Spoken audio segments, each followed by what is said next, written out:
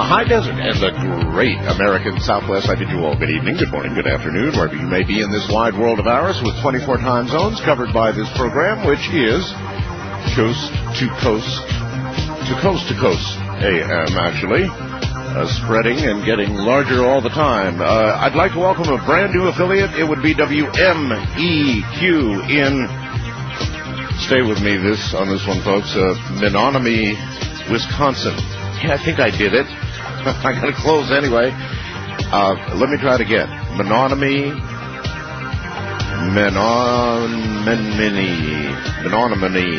That's pretty close, I think, Wisconsin. Someone will call me up and tell me the right way to do it. 880 on the dial. I'm very, very happy to be on there. The GM there, Rich Hensley, and the PD, Mike Cushman. Certainly great to have you on board. Listen, something has really irritated me big time, and I want to vent, and then we'll move on here. I told you last night, when I brought Hal Lindsey on, that we had an incident here in Trump in which a young man with a sword commandeered a school bus and drove it down toward California, ended up rolling the school bus in a 70-mile-an-hour chase, and when they arrested him, they found plans that indicated that he might have had designs on bombing the high school here, and they evacuated the high school. And, it was a pretty awful story, of course, but, you know, then I observed, I noticed Drudge picked it up, and then I noticed that it was a lead story in Las Vegas, of course. And the way one of the stations in Las Vegas handled it, I thought, well, it just really pissed me off, to be frank with you. They essentially interviewed somebody, which they, decide they've got editorial right to put on what they want. But this man took the opportunity to come on and say that Pahrump is the dumping ground, for the worst of Las Vegas. And that really annoyed me. Cities in glass houses ought not, especially cities that have had 50 homicides before the middle of the year, shouldn't be throwing stones at their sister town over here in Pahrump. This is a beautiful, quiet, getaway kind of place to live as a general rule. And those kind of incidents, those head shakers that did happen here, happen in small towns all across America. It's as likely or as unlikely to happen here as anywhere else. Fact of the matter is, it happens everywhere now. But to see, a sister city take an opportunity to slam us in such a obviously intentionally, in my opinion, vicious manner, well, fine, go ahead. But my comment would be, look, the only reason Las Vegas is where it is because that's where that's where the godfather of Las Vegas put his foot down and said, okay, it's going to be here. And that's how it got there. Well, frankly, the valley over here is twice the size, doesn't have the pollution problems because we have an open-ended valley, and we also have really good water. So I don't know why they took such a shot, decided to take such a shot by allowing such an interview, because it's just, I thought it was a poor thing to do. Poor thing to do indeed. This can happen anywhere, and if there's anything we've learned since all of these head shakers began, it's that this kind of thing can happen anywhere. Big towns, small towns, good families, bad families. They just happen. Otherwise, let's see what's going on in the world. An Islamic charity and its director were charged with perjury today and accused by the FBI of supporting terrorists who plotted to assassinate the Pope, tried to obtain nuclear weapons for Osama bin Laden. Wow, federal agents said the Benevolence International Foundation had links to bin Laden that go back decades. And moved sizable amounts of cash for his al-Qaeda terrorist network during the 1990s. So, in other words, this charity, supposed charity, was going toward finding nuclear bombs for Osama bin Laden and so forth, as charged by the FBI. Ooh, boy. My goodness. 26 Palestinian civilians and police emerged Tuesday finally from the Church of the Nativity, the largest group to leave one of Christianity's holiest shrines since the month-long standoff between Israel's army and a group of armed militants. Of all places, to occupy the very spot where Jesus was born. I stood there. It's an amazing thing to do. Whatever you think, of religion in general, and whatever you think of, however religious you are or are not, when you stand in that spot where Jesus was born, you can feel it. You can feel something really serious and profound. I stood there, my wife stood there, she cried. And it's an amazing place, and to see that occupied with men with guns.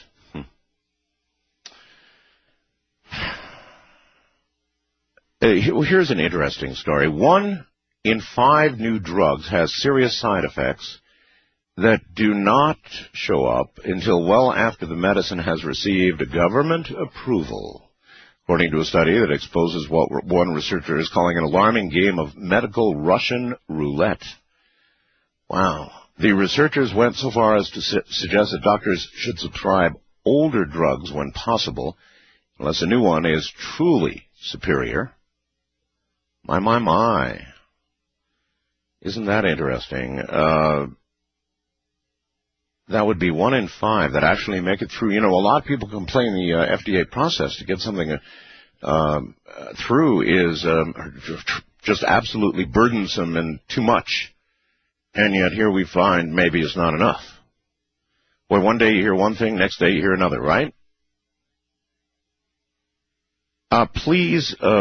Rejecting pleas of mental illness, a jury has sentenced a man to death today for the shooting deaths of 2 young daughters, what prosecutors called the ultimate revenge against his ex-wife. The very same jury last week convicted John Battaglia of murder, capital murder that would be, for killing the girls, ages 6 and 9. Our Senate is about to take on the issue of cloning. The headline is Senate faces fiercest fight cloning. The Senate is gearing up for a historic decision on human embryo cloning that could affect everything from medical research to how the sanctity of human life is defined and which party controls Capitol Hill in 2003. It's one of the most emotional, morally fraught issues this Congress has taken up thus far. Lobbyists on one side, led by the biotechnology industry, promised breakthrough medical cures for millions of people facing all kinds of debilitating injuries and diseases. That is the upside, maybe.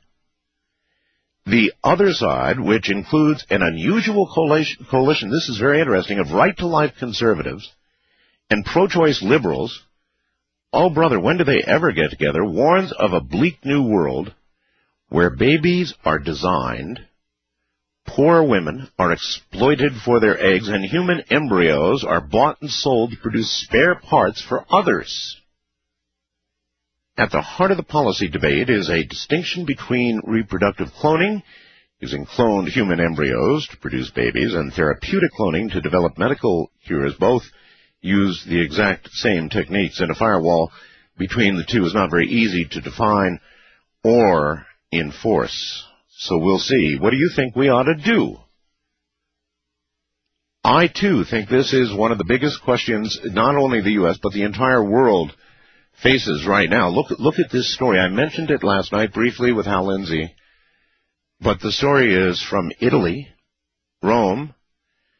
An Italian fertility specialist who said, you'll recall, he intends to create the first human clone, told a television show on Wednesday that not 1 but 3 women were pregnant with clones. Earlier this month, a Middle East newspaper whipped up a storm of controversy by quoting that same doctor as saying that a woman in his program was pregnant, but gave no details, making it clear whether it was the result of cloning. The Italian doctor has refused to confirm or deny the story, but told state TV on Wednesday that 3 cloned pregnancies exist in the world at the moment.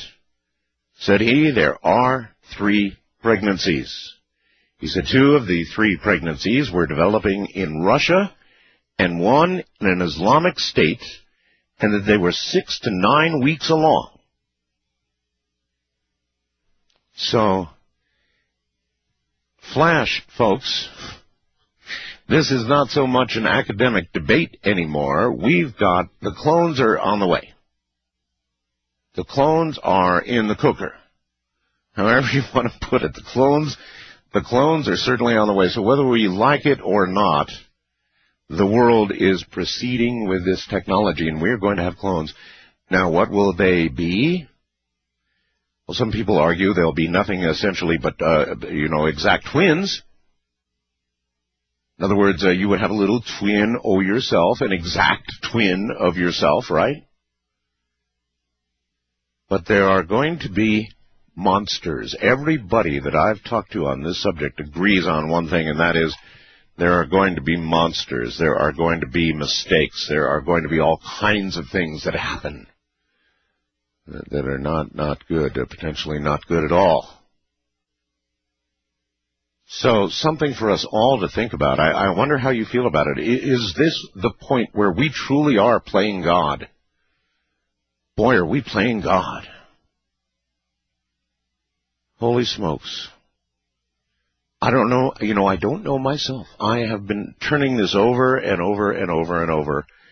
I guess I understand the potential upside. But I think science sometimes can go too far, too fast, before we understand what we're doing. And we may create something the world may not like so much.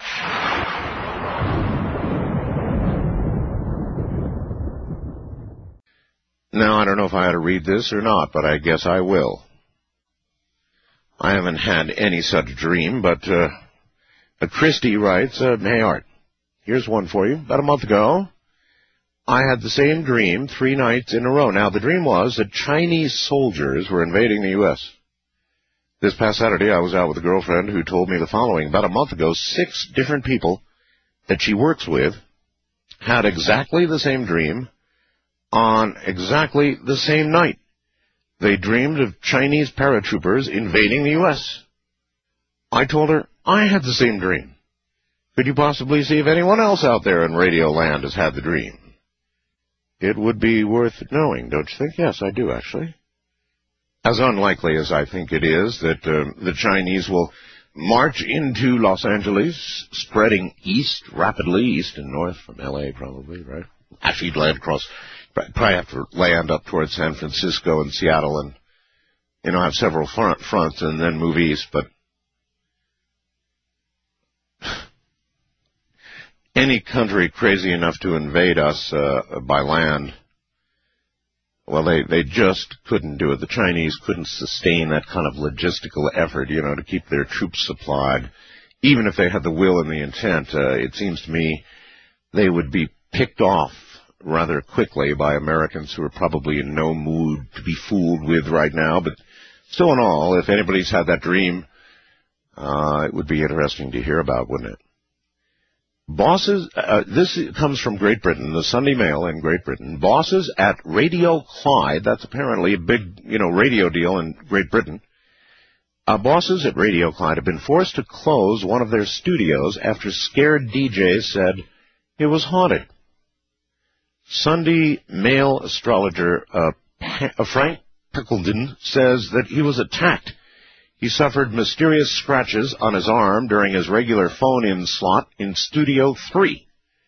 He and presenter Bill Smith, they call them presenters over there, were also plagued by technical faults and falling microphones. Frank said, something strange has happened here in the past. I can feel it. Bill and Frank have vowed never to work there again, never. But they took Clyde's Eye in the Sky girl, Sharon Oakley, along yesterday for a final look. Bill said, we'd only been there a few minutes when equipment started playing up. Then the microphones came tumbling down on top of us. Next thing I heard was a yelp from Frank, and he said something had attacked him. Yeah, that'd do it. That really would do it. I mean, you can have technical plagues that go on, but technical plagues followed by microphones falling down on you, then followed by an actual physical attack. That would do it for me, too. So they're not going back. Unless there's some sort of exorcism or something. So that's it. I mean, this group has actually been driven out, completely driven out of a studio there by, that's incredible, by a ghost or by something they surely do not understand. And then one other thing that I touched on last night that I really do want to mention again, we were sort of ticking off a list last night of things that are going to spell out the end of history, I think is the way Hal Lindsey put it, and one of them was this. And I could read stories like this just about every night. Greece's health ministry on Tuesday ordered all schools, all universities closed. That's very serious. Through the end of the week after 13 people appeared to be suffering from some unidentified virus that has now killed 3 as concern grew. As you might expect, lines of people fearing they might be infected got much longer at hospitals and medical clinics as concern mounted. Experts at the ministry's Special Infections Control Center, I guess that's like our CDC, right, met to discuss how to deal with infections as they awaited the results of tests to identify the virus. They expected to have those by tomorrow, Wednesday. So right now, they have absolutely no idea what they're up against. Here's an interesting BBC story. You always got to go to the BBC to get these things. I wonder why that is. The headline is, a UN warns of looming water crisis. It says more than 2.7 billion people, 2.7 billion, that's damn near half the people on Earth, are going to face severe water shortages by the year 2025 if the world should continue consuming water at the same rate. That's from the UN, folks. A new report released to mark the World Water Day, I didn't know we had it on Friday, says another 2.5 billion people will live in areas where it will be difficult to find sufficient fresh water to meet their needs. That's another 2.5 billion. So 2.7 billion will face severe water shortages. Another 2.5 billion. At this point, you're well over half the population of the entire world will not have sufficient fresh water. Wow, that's pretty heavy stuff when you consider it, and we talked about that a little last night, too. There's going to be water wars. And going on all across the U.S. right now is an incredible drought. I mean, the news is bubbling under. Soon you're going to see more and more stories about the drought that we're undergoing, certainly here in the desert. Yes, I know, it's a desert, but the monsoons we've been getting every year just have not been showing up as they normally would as our weather continues to change. So we're in drought, even for here. But we're not the only ones. It goes a corridor of drought all across the United States. So anyway, listen, we're near the bottom of the hour. A couple of things that I want to hit you with. Go to artbell.com, my website. I'm very proud of this. You know, I've won or been nominated for a lot of awards in my radio career. But this one, I'm really proud of it. I'm really proud of this. I guess it was issued by the Las Vegas Weekly, it's paper in Las Vegas. And it's a Cabbie's Choice Award. You know, all the cab drivers out there that are driving in the nighttime, the Cabbie's Choice Awards for 2002 awarded me Best Radio Host by Las Vegas Cabbies. I've got the certificate, which I got today. I'm very proud of it. And I scanned it and put it on the website. So it'd be under What's New First Item. And I'm very proud of that. Really very proud. And I don't know why. There's something about this that really hit me as, oh, gosh, I'm really proud of this. You know, just because all the cabbies out there. I know the cabbies in Las Vegas. And if they're listening to you, why, if they're voting you best, then it means something real serious. We're going to break here at the bottom of the hour, and we'll be back to do some open lines coming right up. I'm Art Bell. This is Coast to Coast AM, raging to you in the nighttime from the high desert.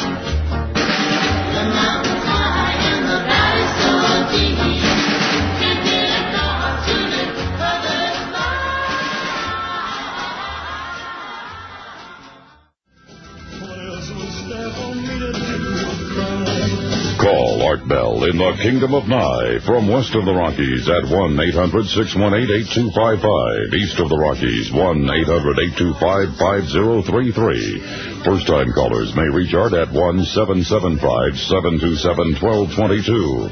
And the wildcard line is open at 1-775-727-1295. To reach Art on the toll-free international line, call your AT&T operator and have them dial 800-893-0903. This is Coast to Coast AM with Art Bell from the Kingdom of Nye. Oh, and by the way, coming at the top of the hour, we've got a really interesting guest. His name is Donald Wulfinghoff.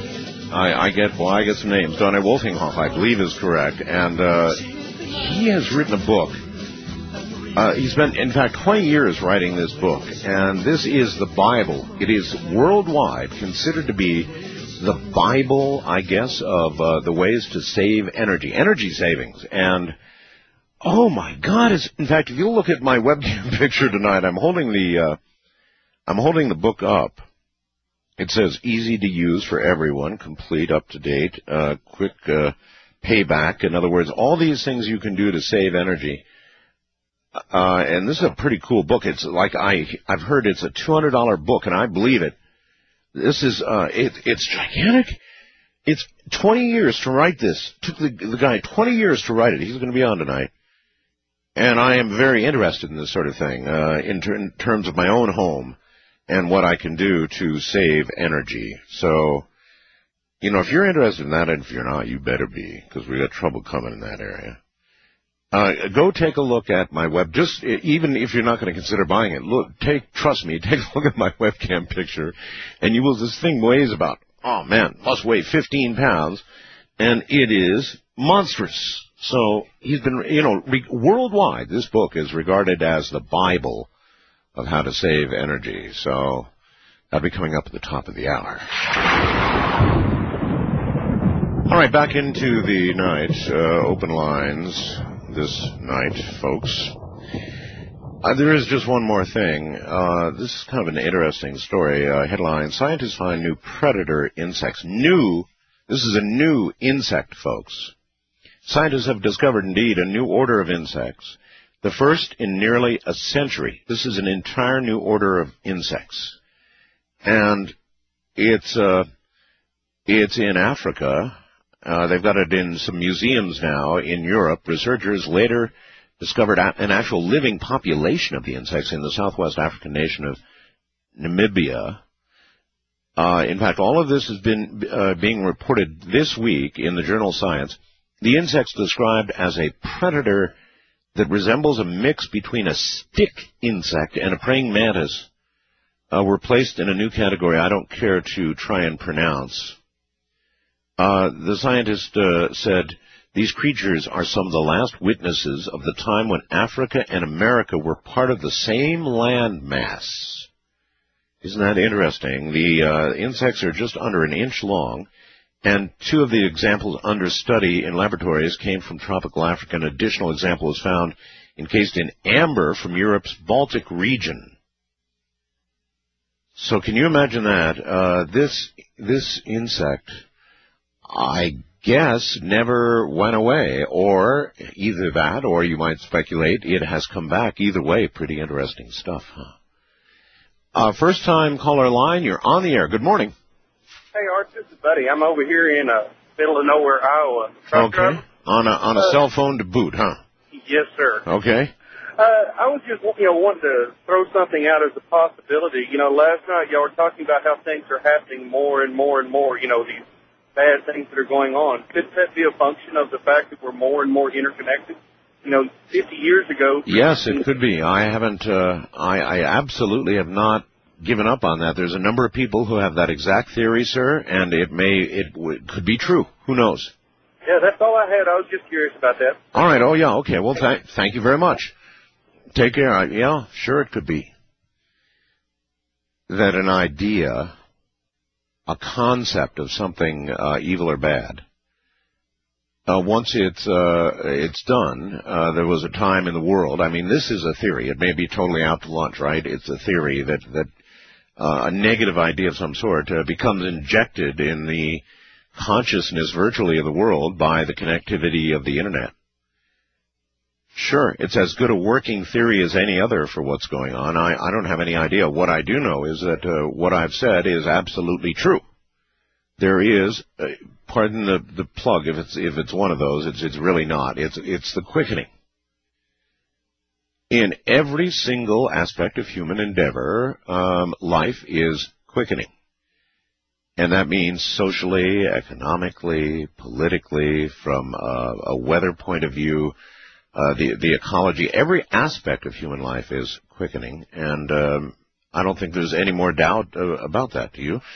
Wildcard line, you're on the air. Hello. Art, the thought of the Chinese paratrooping in to take this country is a real possibility. Well, I hear people saying that, but... But wait, stop and think about it a second. Well, you too. Think of the logistical nightmare. Okay, but let's make it real easy for them. If the liberals in this country could disarm Americans the way that they've disarmed the Canadians and the Australians... Oh, they're not going to disarm America. Oh, come on. That's the goal. We're no more going to give up our guns than the man in the moon. That's the agenda, Art. I know it's the agenda of some, but it ain't going to happen, sir. The Second Amendment is there for good reason. Yeah, but they're getting ready to do away with it. They're trying. They're not going to do away with it. People have to stop them. They're not going to do away with it. They're going to try and interpret it... to weaken it, but even that, look, Americans are just not going to give up their protection. That's all. I hope you're right. Hey, I'm with you. But, that's the attack, that's the agenda, and people have to stand up and voice and say, we want our rights. We're tired of politicians attacking our freedoms in this country every single day. If it's not one thing, it's something else. They are trying to attack. They're trying to take it away. I know. I appreciate the call, sir, but right now, the concept of the Chinese swarming over the West Coast and moving east, something to think about, I suppose, but they'd be shot down like dogs. There's a lot of guns in America, don't kid yourself, and Americans are not going to give them up. I know there's always a worry about it, always a concern about it, and rightfully so. You've got to keep your eye on all the amendments, including number 2, as well as number 1. All the rest of them, they're there for a reason, and 2 is there for no less of a reason than any of the others. But I'm not seriously worried about it because people have the right to protect themselves, and they're not going to see that taken away from them. In fact, out west, and in some parts of the east as well, the pendulum actually has gone the other way, and they're issuing carry permits, allowing citizens to carry guns now, concealed weapons. Now, when that first was proposed, everybody said, "Oh, there's going to be Dodge City. There's going to be people killing each other in the streets." Well, guess what? It hadn't happened at all. In fact, there's been almost no documented incidents that anybody even knows about in all the states where they've allowed this to happen. Decent, honest citizens carrying guns. Hasn't worked out badly at all. It's worked out very, very well, and is a pretty good deterrent to crime, frankly. I mean, if you think you're going to walk into a restaurant out here where people carry guns and just start shooting, you've got another thing coming because somebody's going to shoot back. So it's, that's a natural deterrent. If you fear for your own life, you're less likely to do something stupid. East of the Rockies, you're on the air. Good morning. Hello, Art. This is Jonathan calling from Missouri. Yes, sir. I just wanted to add something to Art, but do you still have that song "Flowers on the Wall"? You used to play that one a lot. And I like that one. Brothers, yes, of course. Yeah. Anyways, I was calling about the cloning. Okay. As far as playing God and all that kind of stuff, I think it would be a great contribution to the United States to have cloning. And how would you see it used? Well, if God is all powerful, then it don't matter what we come up with, we're not going to stop him. So I think that this is just a new thing, and it's going to bring a lot of good things in the future. Yeah. You're not worried about the fact that with animals that they've cloned, they've had a lot of monsters so far, Well, I just think if we were playing God, that, if God's all powerful, we're not going to be able to stop him, and it don't matter what we come up with. Well, let me ask you this, sir. Let's imagine the lab where all of this is going on for a second, all right? Wherever that turns out to be. If a monster is born, that's just going to happen. I mean, they're not going to know right away, just like the problems with Dolly showed up later. If we start birthing monsters, then what would you do with the monsters? I don't know what I'd do, Art, but there is times. Well, wait a minute. You think of this poor creature strapped in a bed or whatever that we've created. Would you kill it because you made a mistake, or would you care for it for the rest of your life, sir? I would care for it for the rest of my life. Well, but wouldn't you like to have your own clone? No. I would. There's times that I'd like to disappear from my life and just have a clone and nobody know I'm gone. Well, that's a somewhat self-serving reason, sir, but okay, I'll accept that. Just love your show, Art. Take care. Sure, okay, well. Just make your clone do the work. I mean, that's what he's saying, right? Make your clone do the work. Yes, I know. I've considered that aspect of it, and believe me, when I've surveyed my audience on this issue, people would accept clone servants when it really gets right down to it, to have somebody who would do the drudgery, wash the dishes without complaint, be a happy little camper, a clone who would do nothing but that kind of drudgery work, get the dishes done and, wash the cars and do the drudgery work, take care of all the weeds and do it all day long with no complaint. In fact, they would be happy doing that. The people would just swarm to get hold of such things. And that's the truth, and that's why we're never going to stop cloning. But boy, the place it's headed, you got to worry a little bit about where it's headed, I think. First time caller line, you're on the air. Good morning. Good morning. I have a biblical question. I don't know if you can help me. I'm no biblical expert, so I probably. Well, you know what? I was wondering if perhaps you'd heard this before, and maybe you could help me. It has to do with Genesis chapter 6. It talks about the sons of God coming down and taking the daughters of man as wives. Well, what is that about? Well, that's all about the Nephilim. I don't know what that is. Well, the Nephilim were cast out, and then they came down here and decided they liked earth women. And pretty soon, these non-human and human combinations began to have offspring. And as the story goes, God got very upset about that, and caused the big flood. And the Nephilim went gurgle, gurgle, and, and all the clones went gurgle, gurgle, and Noah floated. I mean, that's the way the story goes. Well, I've never heard that. God was. Do a little reading. Yeah, sure. Well, I've been reading, and I'm like, I can't make it out. I can't see what they're trying to tell me. I wonder what. Yeah, that's a good question. All right, I appreciate the call. Thank you. And even I know certainly did not do it justice. It could be done precisely, and how Lindsay could have done it for you last night. I'm not the guy to do that. But I mean, that's roughly the way it went. I think they were tossed out. They came down here and messed around with our earth women, and next thing you know, God's displeased. You kind of have to wonder why he. Now, consider what we're doing with cloning. What if God decides that this is like the Nephilim, that they're now playing in my ballpark, and he decides to have another flood or something? Not that we couldn't use the water. Wildcard line, you're on the air. Hello. Hey, how you doing there, Art? I'm all right, sir. Where are you? Oh, well, unfortunately, Las Vegas. No. Hey, Art, as far as cloning goes... I can't believe they took the kind of shot they did. Well, perhaps they did that because, Las Vegas, gets a lot of bad rap. The only reason Las Vegas is where it is because Bugsy Siegel came out here, put his foot down in the desert and said, we're going to make it here. Right. But, they get a little jealous because you guys got those little prostitution houses that are legal. But... yeah, whereas you just have girls on the street. Exactly. But, hey, Art, as far as cloning goes, I think basically whenever you see something such as, just as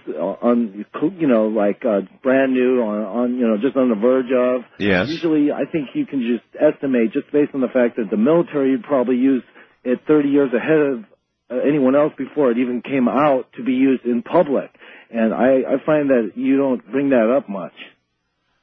The fact that it's probably been going on for so long anyway. The reason I don't bring it up is because I don't know it for sure. Right, but I mean, that's the same thing with a lot of UFO things that you do talk about. So in the future, I think sir, if this helps you, I have speculated forever and ever that I'll bet this is being done in secret labs all over the place. Well, here's an example of something I saw on TV once. It was on a commercial television show called 321 Contact. It was on public television. Yeah. And I can distinctly remember them showing supposed, I don't know, some kind of experiment, biological experiment, where they somehow mixed a cow and a large pig. A pig and a cow. And this thing looked absolutely phenomenal. I never saw the show repeated. It had like spines going down its chest, looked kind of like a Tasmanian devil, but it was huge. And it had very small back legs.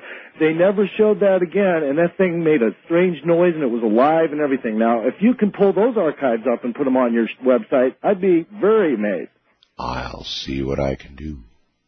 Okay? All right. All right. Bless your heart. Thank you. Take care. East of the Rockies, you're on the air. Good morning. Good morning, Art. Hi. Where are you, sir? Memphis, Tennessee. Memphis. Okay. Ray Bell. They know me as Brother Sky Blue down around world-famous Beale Street. Okay. The lady called about the question about Genesis. Yes, the book of Genesis is completely parables or allegories. Yeah, but I basically kind of had it right about the Nephilim and earth women and the flood and the rest of that, right? Well, Emanuel Swedenborg's writings explain the real meanings behind the allegories and the parables and the stories of the book of Genesis. Well, he has an explanation. Now, you see, these are allegories, so they're open to interpretation. I don't know. When people say, this guy has the real true meaning. He wrote the real true meaning of the allegory. He took his own shot, and he put it in print is what he did. That doesn't mean it's better than anybody else's. All you should do is read and decide for yourself. West of the Rockies, you're on the air. Hello. Good morning, Mr. Bell. Good morning, Mr. Palmer. Where are you? Salt Lake City. Okay. I was watching Fox News Report this morning. Mm-hmm. And they were talking about Hollywood Squares, how they're raising money for all the women in Afghan. Yeah. And I don't know about anybody else in America, but I'm pretty concerned at the fact that we're raising money for people in other countries, but we can't help our own. Well, every time we give any kind of foreign aid, that's an argument. I mean, when we send money overseas, anywhere for anything, you really have a pretty good argument when you say, why aren't we spending it here at home? Well, there's so many women, especially single women, that have been either divorced or, whatever. Well, they've had it pretty rough over there, sir. I'm sure you've seen the thing CNN is running. My God. I agree. So I've got nothing against helping them. We are a rich and powerful nation that can afford to probably walk and chew gum at the same time. That means take care of our own and occasionally help out around the world as well. So. Well, I guess that's just the way we are. We're the world's police, and it just bothers me that we're also the world's social worker. Exactly. That's the word I was looking for.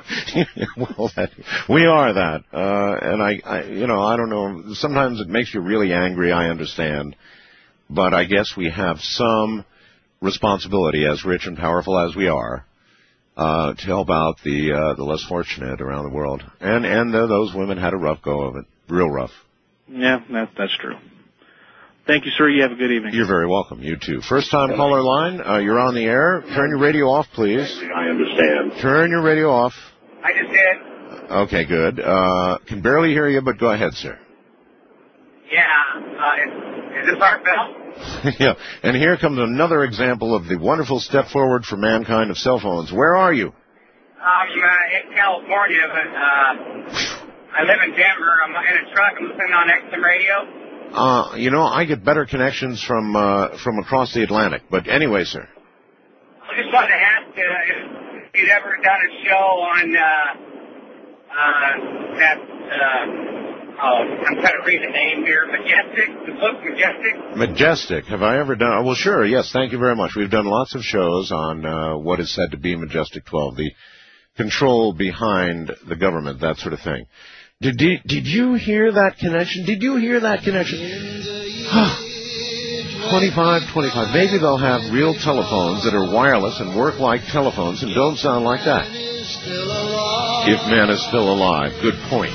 If woman can survive, they may thrive. Here come the clones.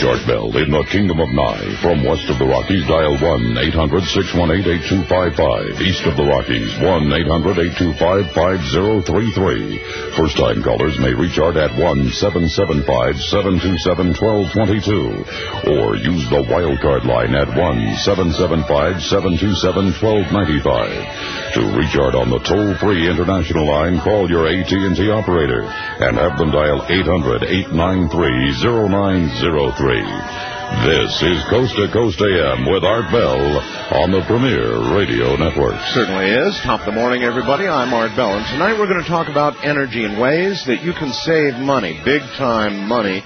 My guest, Donald Wulfinghoff, is one of the world's top experts on energy conservation and alternative energy sources. This is going to be very interesting. He came to Washington, D.C., in response to the oil shock of 73. Remember that? He came to serve as a consultant to government and business. His work led to much of our present understanding of energy issues, such as it is. He spent 20 years writing the Energy Efficiency Manual, the primary guidebook for energy conservation. It is used on every continent in the world. That's really something. It's the Bible of how to do it. This thing is awesome. In fact, if you'll go to my website, artbell.com, and just go to my webcam, you'll see me holding it up. It is, it's not actually, it's about 8 pounds, not 15 pounds. This book is, it's incredible. And so I held it up. It was so incredible, I held it up. He presently serves on the ASHRAE, I guess it is, ASHRAE Standard 90 Committee, which writes the National Energy Conservation Standard for the U.S. and several other countries. He was an organizer and judge of the ASHRAE Energy Awards Design Competition, a leading efficiency design competition here in the U.S. In 78, he started the formal education of energy professionals with courses at George Washington University. Don Wulfinghoff introduced the profit center concept of managing energy costs, which is now applied around the world. He started his company, Wulfinghoff Energy Services, back in 1978. It has improved the efficiency of buildings of all kinds, including the White House. He is a professional engineer in mechanical and electrical engineering, is a licensed first-grade stationary engineer, a certified general automobile mechanic, an FCC first-class broadcast engineer. Oh, my. Listen to this. He is an arbitrator of the American Arbitration Association. He has testified as an expert witness in construction, safety, automotive, and shipbuilding issues. He received a B.S. in physics from the University of Louisville and an M.S. in physics from the University of Florida. Is a graduate of the U.S. Navy Engineer Officer School. He served in the U.S. Navy on several ships and was a project officer in a special unit. He builds and flies experimental aircraft as a hobby. This is going to be a very interesting interview. Stay right where you are.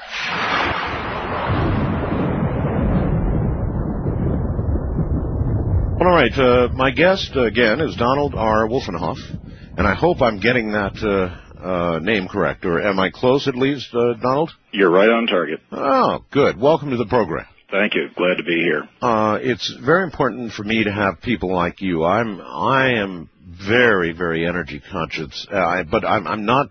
I'm smart about some things and really stupid about some things, Don. I went out and spent a whole lot of money, and got to solar panels and wind generators, and I'm actually off the grid entirely. Yes. But I realize and I know that with all the money I spent, I'm not going to recoup it.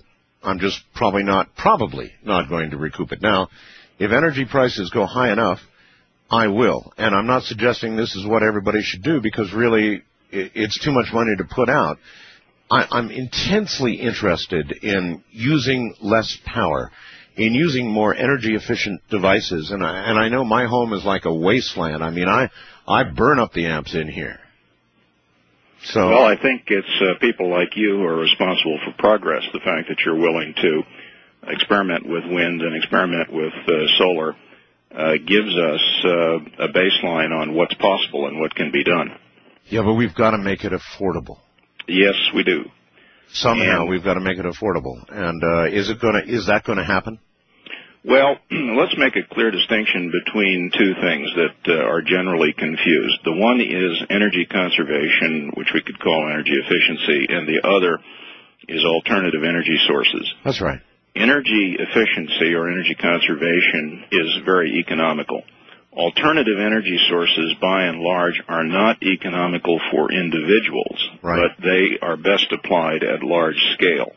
I think that we still tend to think of windmills and solar and that sort of thing as being something you would put on the roof of your house. Mm-hmm. We've been doing it long enough that we know that really, unless your house is in a very isolated location, that's not the place for a wind generator. These things have terrific economies of scale, which means that the cost of the energy they produce falls dramatically the bigger the machine is. So the best place for wind energy is in big machines, meaning a couple of 100 kilowatts each, sure, and large wind farms where you have hundreds of them. All right, well, let's back up a little bit. The world is quickly digging up, pumping up the oil from the ground, and there is going to come a day. Don't know when that day is. Maybe you do. I ask everybody like yourself who comes on, when conventional energy sources will either run out or become too expensive. I guess one will occur before the other. What do you know about that? When will we essentially use up what's economically viable? I think we have a fairly good handle on that. There is controversy about it because, of course, you don't know when you're going to run out until you actually run out. However, starting in the 1950s, a very respected man named Dr. M. King Hubbard, who worked for the Geological Survey, developed a predictive method for when a resource gets depleted, and that resource could be oil, petroleum, or buffalo chips, could be anything. Yeah. And King Hubbard basically drew a curve and said that our availability of oil is going to follow this curve. Or, I'm sorry, I said that a little bit wrong. Our production of oil is going to follow this curve. And when that production peak is reached, when we are at the maximum production rate, we will have at that point used up half the resource that ever existed. Wow. Well, since the 1950s, Hubbard made predictions about when certain things would happen. For example, he predicted that the U.S. Peak of production would occur in 1970. He said this back in the 50s. Everybody said, you're wrong. We have enough oil to go forever. Well, indeed, it peaked in 1970s. So you have very little oil production now in the United States compared to the boom times. So his curve has held up pretty well. And basically what it says is that by about the year 2010, and that number floats. Some people say as early as 2000, other people say out by 2015. But sometime around now, between now and the next 15 years, the world will use up approximately half of all the oil and gas that ever existed. Now let me emphasize, I'm talking about oil and gas, not coal, not uranium, not other things. Mm-hmm. Now the trouble is this. If you look at a curve of consumption of oil and gas, which are our primary energy sources at this point, you see that it started out slow and built up exponentially as automobiles were invented, as gas was used for home heating and so forth. So it was a rapidly rising consumption. Well, we're at about the halfway point approximately now. The remaining, now we took just about 1 century to get to this point. It was in the late 1800s that Colonel Drake first drilled for oil in Pennsylvania and then got natural gas as a nuisance product. I assume that the peak years that you spoke of would also be probably, when we look back at it historically, the cheapest years. Correct. Okay. Absolutely. All right. I like to use the analogy that oil is like water in a sponge. You start out with a sponge full of water, and then you squeeze the water out. Well, squeezing the first half of the water out of the sponge is pretty easy. Yep. But then, as you want to get more and more water out of the sponge, it gets progressively harder. And I think, unfortunately, that analogy will follow through with petroleum. It'll be pretty easy to squeeze the sponge until you get to the very end, when abruptly it'll get much harder. Mm-hmm. And when will that occur? Well, we don't know, but with pretty complete certainty, I think that it's going to happen. Probably we're going to have a severe energy. We're going to run out of oil and gas as a commodity that you can burn, certainly within this century. My guess is that those of us who aren't too old will live to see it, and for sure our children will live to see it. But by the end of this century, oil and gas will be gone. What about right now it's headed back up. What about the price of gas in our lifetimes? What do we have to look forward to in the next, say, 40 years, gas price-wise? Well, I don't think that you can predict that, because while there's still a lot of oil in the sponge... Only the oil companies know for sure, right? Well, they don't know either. The problem is that the price of gas is a function of temporary fluctuations. For example, we just had a coup in Venezuela, which is our third largest oil supplier. That's right. If that coup had gone a different way, oil prices would have spiked up. If it had gone a different way, the prices would have stayed down. Or perhaps if we attack Iraq with a full-on, 500,000 men, something or another, that's probably going to affect oil prices. It certainly will. And so oil prices will be a function of politics more than it will be a function of geology. Well, in that case, we should all be thankful the Middle East is so stable, huh? Yes, right.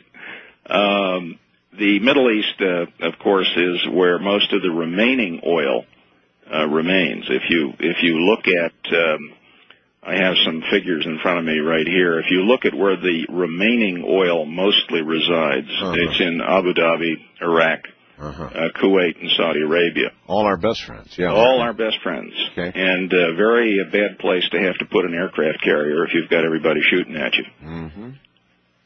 Well, there's going to be shooting. There's no question about that. We have plans. I'm sure of it now. They're talking about it to take out Saddam Hussein, and that could spark, the entire region, really. It will, no question about it. And what the effect of oil prices will be, we don't know. Well, I remember the 70s. I remember the gas lines. I lived through that. That's right. God, it was awful. And I guess that's what started you on all this, isn't it? Yes, it is. That occurred in 1973. That was, for our younger members of your audience, what sparked that was basically something very similar today. It was the Arab nations, the Arab oil suppliers, being very angry with the United States about their policy toward Israel. Yep. And what they decided to do was to clamp down on oil supply, which had never been done before. And I'm in the northern suburbs of Washington, D.C., in the Maryland suburbs. And people couldn't get to work. And they had various silly rationing schemes. And long gas lines. Well, the trouble now is it isn't 1973 any longer. I'm still sitting in the same place that I was then. But now the suburbs have moved out 40 miles. And where people back in those days would commute perhaps 4 miles to work, now they may commute as much as 40 miles to work. Mm-hmm. If we had the same disruption of energy supply, it would completely shut us down. What would it do to the economy? I mean, completely shut us down. Sort of lay out what that would do to our economic situation. Well, visualize a situation in which you don't have to drive to work. You're at work right now. No, but most people do. But most people do. Visualize a situation in which people can't get into their vehicles and go to work. And that's it. Well, that's Armageddon. Economic Armageddon. It would be very catastrophic.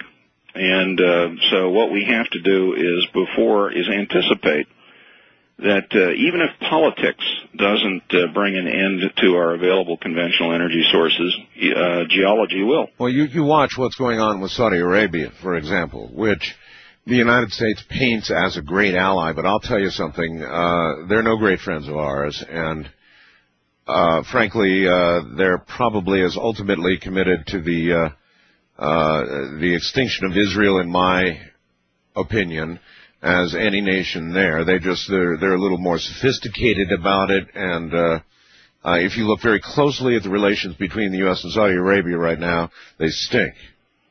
Well, I think that's true, but it almost, in the long term, doesn't much matter what the motivations are politically. Not in the long term, no. They have basically one commodity to sell, and that's petroleum. Right. And they are in debt. Their economy is not in a great shape, like any windfall economy, which is all the economies that derive their income primarily from petroleum. They have to keep selling it. They can't stop selling it. So my concern is not so much about political instability or ideology. My concern is what happens when those who have the oil have pretty well used it up and it's gone from the crust of the earth. And that, I think, is going to happen as a practical matter sometime about mid-century. That's really pretty soon. Yes, it is. Pretty soon. I mean, that's our children's, if not ours, then certainly our children's direct problem. Yes. And, I mean, what kind of world is that going to be? Are we ready for it? Do we, as far as you know, have alternative energy sources, be it, I don't know, fuel cells or whatever all is out there right now that's going to suddenly jump up and take the place of petroleum? Well, we have lots of options. The problem is they aren't going to jump up. We have to make them.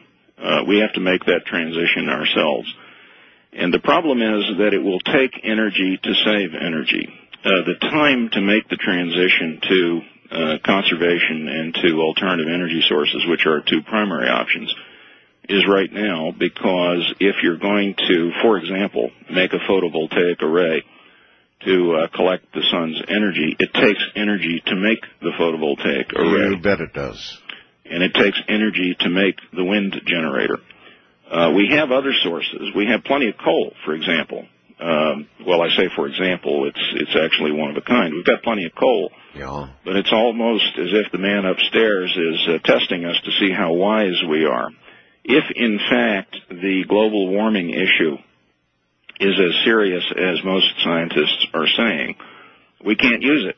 Well, we can all see the weather changes going on now. It appears that we can. You know, I don't know if that's the hand of man or just a cycle which may be sort of pushed along by the hand of man. But, yeah, you're right. I mean, burning coal and the pall over the cities now is bad enough. So to turn to coal from oil would worsen that situation for sure. Certainly would, because coal is the worst in terms of the carbon dioxide problem, which is the main greenhouse gas. Because, of course, coal, in terms of its combustion energy, is mostly carbon. Sure. So you burn it, you get carbon dioxide. There's conjecture as to how severe the problem is, but then if you ask the question, is the problem of global warming real? I can answer it this way for you. Go to Las Vegas, which you've been talking about tonight. Mm-hmm. Stand there downtown, and then go 30 miles east into the desert. Yep, that's right. And see what the temperature is. And look back at the city. And just looking back at the city will do it. Listen, we're at the bottom of the hour. Hold tight just a moment.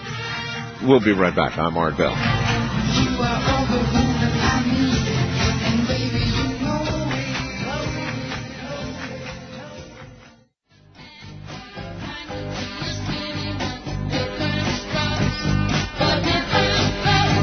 Call Art Bell in the Kingdom of Nye from west of the Rockies at 1-800-618-8255. East of the Rockies, 1-800-825-5033. First-time callers may reach Art at 1-775-727-1222. And the wildcard line is open at 1-775-727-1295. To reach Art on the toll-free international line, call your AT&T operator and have them dial 800-893-0903. This is Coast to Coast AM with Art Bell from the Kingdom of Nine. Yeah, and everyday people is really what it's all about. I mean, the larger global picture of our running out of energy, there's simply no question about it. We're going to run out of energy. And it's going to get real expensive before we do run out of energy. Real expensive. There's going to be wars and all kinds of things fought about it. But in the meantime, I'd really kind of like to concentrate on everyday people. By that I mean, how's your power bill every month, huh?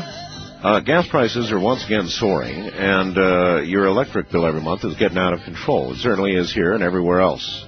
It's getting out of control, and people are getting shocked. I mean, it's a real shock to open that bill sometimes. Now, there are ways that you can stop that, and at least, cut it way down, and that's what I hope we can talk about some tonight, because I know the global crisis, but, eyes glaze over a little bit, and people go, right, it's going to be awful. Gee, our poor kids. In the meantime, you've got to pay a big electric bill, and it's going to get a lot bigger, and a big gas bill and all the rest of it. And there are ways right now that you can change that. And that's what this book really is all about, Energy Efficiency Manual. I want to know how to change that now. And even though I'm perhaps stupidly off the grid, I know how much it costs. And it's nice to be off the grid. Still, I know that I'm an energy pig. And I've got computers everywhere and lights, and I've got a washer and a dryer that's 10 years old and a refrigerator that's just as old. And, I know there are new ways to do things. And you just have no idea how much energy you're using. When your wife goes and turns on that dryer, there's 20, 30, 40 amps suddenly going out the door real quick. I mean, big time electricity. There are ways to change things in your home right now and cut your electric bill way down, and so you can be ahead of the game. And I want to talk a little bit about that. My guest is Donald Wulfinghoff, and he'll be right back. Earlier today, I went out to my solar wind room, where the electronic controls are, and I look, and I've got a pair of dual trace inverters, really nice, big, gigantic inverters, and one's drawing 39 amps and the other's drawing 37. And I asked my wife, what are we doing? And she said, well, I'm drying some clothes. Oh, my God, that uses a lot of electricity. I'm really very interested in what we can all do in our homes to cut our electric bills. Don? Well, there's lots of things we can do.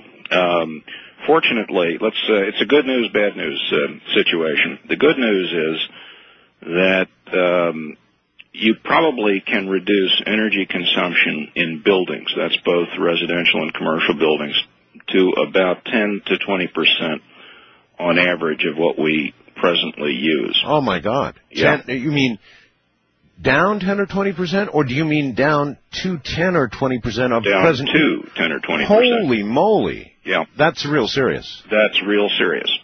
Now, good news, bad news.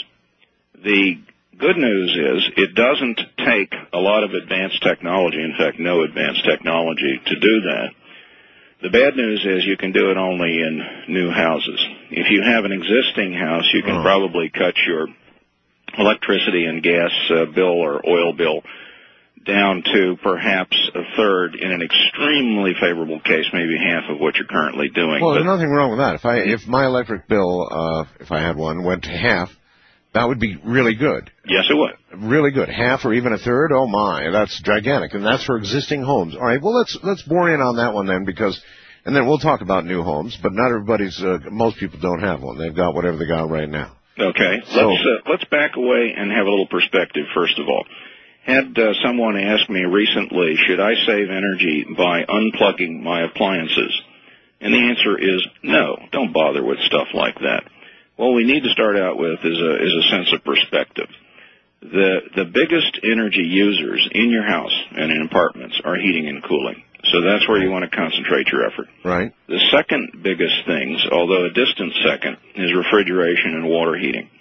And then distant third behind those are lighting, cooking, laundry, dishwashing, electronics. You mentioned that your wife when she turns on the clothes dryer. Yeah. Has a heck of an electric draw. Oh, yeah. However, that's for a relatively short period of time. That's for the length of time that she's washing your laundry, which is, a couple of minutes every week. Whereas cooling and heating goes on forever. All right, we'll try this out for size. We're near Death Valley. Right. Summertime temperatures, summertime temperatures go to sometimes 117, 18 degrees during the worst part of the high summer here. Yep. So you can't live without cooling. You must have cooling. Absolutely. And the key to cooling is insulation and shading. Those two things more than anything else. Now, if you've got an existing house, what can you do? Right. Insulate the attic. Insulation is extremely important. And most houses you can upgrade the attic insulation. Unfortunately, wall insulation, your walls may already be insulated. Well, they've also got this new thing where they punch a hole in the wall and they fill it up with foam. I just heard about it. It's the doggonest thing. Yeah, it's been around for a long time. Don't go there. No, huh? No, because imagine what that foam is doing on the inside. Foaming? I don't know. It's having trouble getting down in there, because your wall is full of obstruction, so you're getting a very partial fill. The other thing is, I want to talk about foam insulation. In my opinion, doesn't belong in houses if it's any part of a house can burn. Really? Yeah, I hear so many people touting. In fact, a lot of people out here in the desert are using this foam insulation because it has such high insulation properties. But you're saying it's trouble? It is, because when foam burns, and all foam insulation will burn if you get it up to its ignition temperature. Right. It gives off copious fumes, kill you real quick. Now, the only place I have foam insulation in my home, which I built, is around the exterior of the foundation where it's buried under soil. It's never going to catch fire. Right. But foam, in my opinion, has no business being in a wall or being in a roof, because if the house catches fire, the foam, first of all, liquefies. It flows, so it'll flow right out of the wall, through the baseboards, into your house, ignite. And human beings, when they're sleeping, unfortunately, are not awakened by fire. They tend to sleep through it until it kills them. Yeah. So I don't, and people, by the way, get mad at me for saying that, and it's controversial. And it's controversial, of course, because if you walk around a new housing development, you will see that it's very common to use foam for exterior sheathing on houses, which I think is bad for several reasons. But I don't like the idea of foam in a house that can burn. Now, you have foam, for example, in aircraft. Because it's light, it's rigid, it does have a high R value. In fact, foam is one of those temptations that you've got to stay away from, because it's wonderful in all respects, except that it'll kill you. Yeah, except it'll kill you. Well, that's brand new to me. Right. So, okay. What about the roof? You said insulation. The nice thing about attics is that typically you can pile the stuff as high in your attic as you want to. You've got lots of space, so exploit that. And probably if I were out in Death Valley, I'd want to have, maybe 20, 30 inches of insulation in the attic. Stuff's cheap. It would be glass or mineral fiber insulation. Right. I would stay away from cellulose insulation because rats and vermin love it. But plain ordinary glass and mineral fiber insulation that's been around forever, that's the ticket. How much? Need new technology. What kind of R rating can you end up with? Oh, the stuff doesn't have a particularly high R value per inch, so you need lots of inches. Right. So figure about R3 per inch. So if you want to get up to R30, 10 inches of it, or okay, that much. I get the idea. Yeah. The other thing, if you're out there in a hot climate, make sure that your attic is very well vented, because the heat is driven into your house by a temperature difference. Right. Now, if the temperature inside your attic is 150 degrees, and it can get that hot if it's badly vented, that's a big driver to drive the heat down through the insulation into the house. So one thing that we do not do in conventional construction practice nearly well enough is venting the attics. And indeed, if I were building a residential house that had an attic, I would completely open the ends of the attics. In other words, they would be decorative louvers. Sure. Rather than your typical 1 foot by 1.5 foot vent, which is way too small.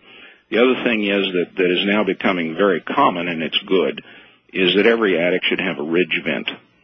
That used to be rare. Now you'll get a ridge vent just about every time you get your shingles replaced on your roof. Mm-hmm. Make sure that ridge vent is installed properly. Now, the hot air in the attic comes out of the ridge vent. It flows upward.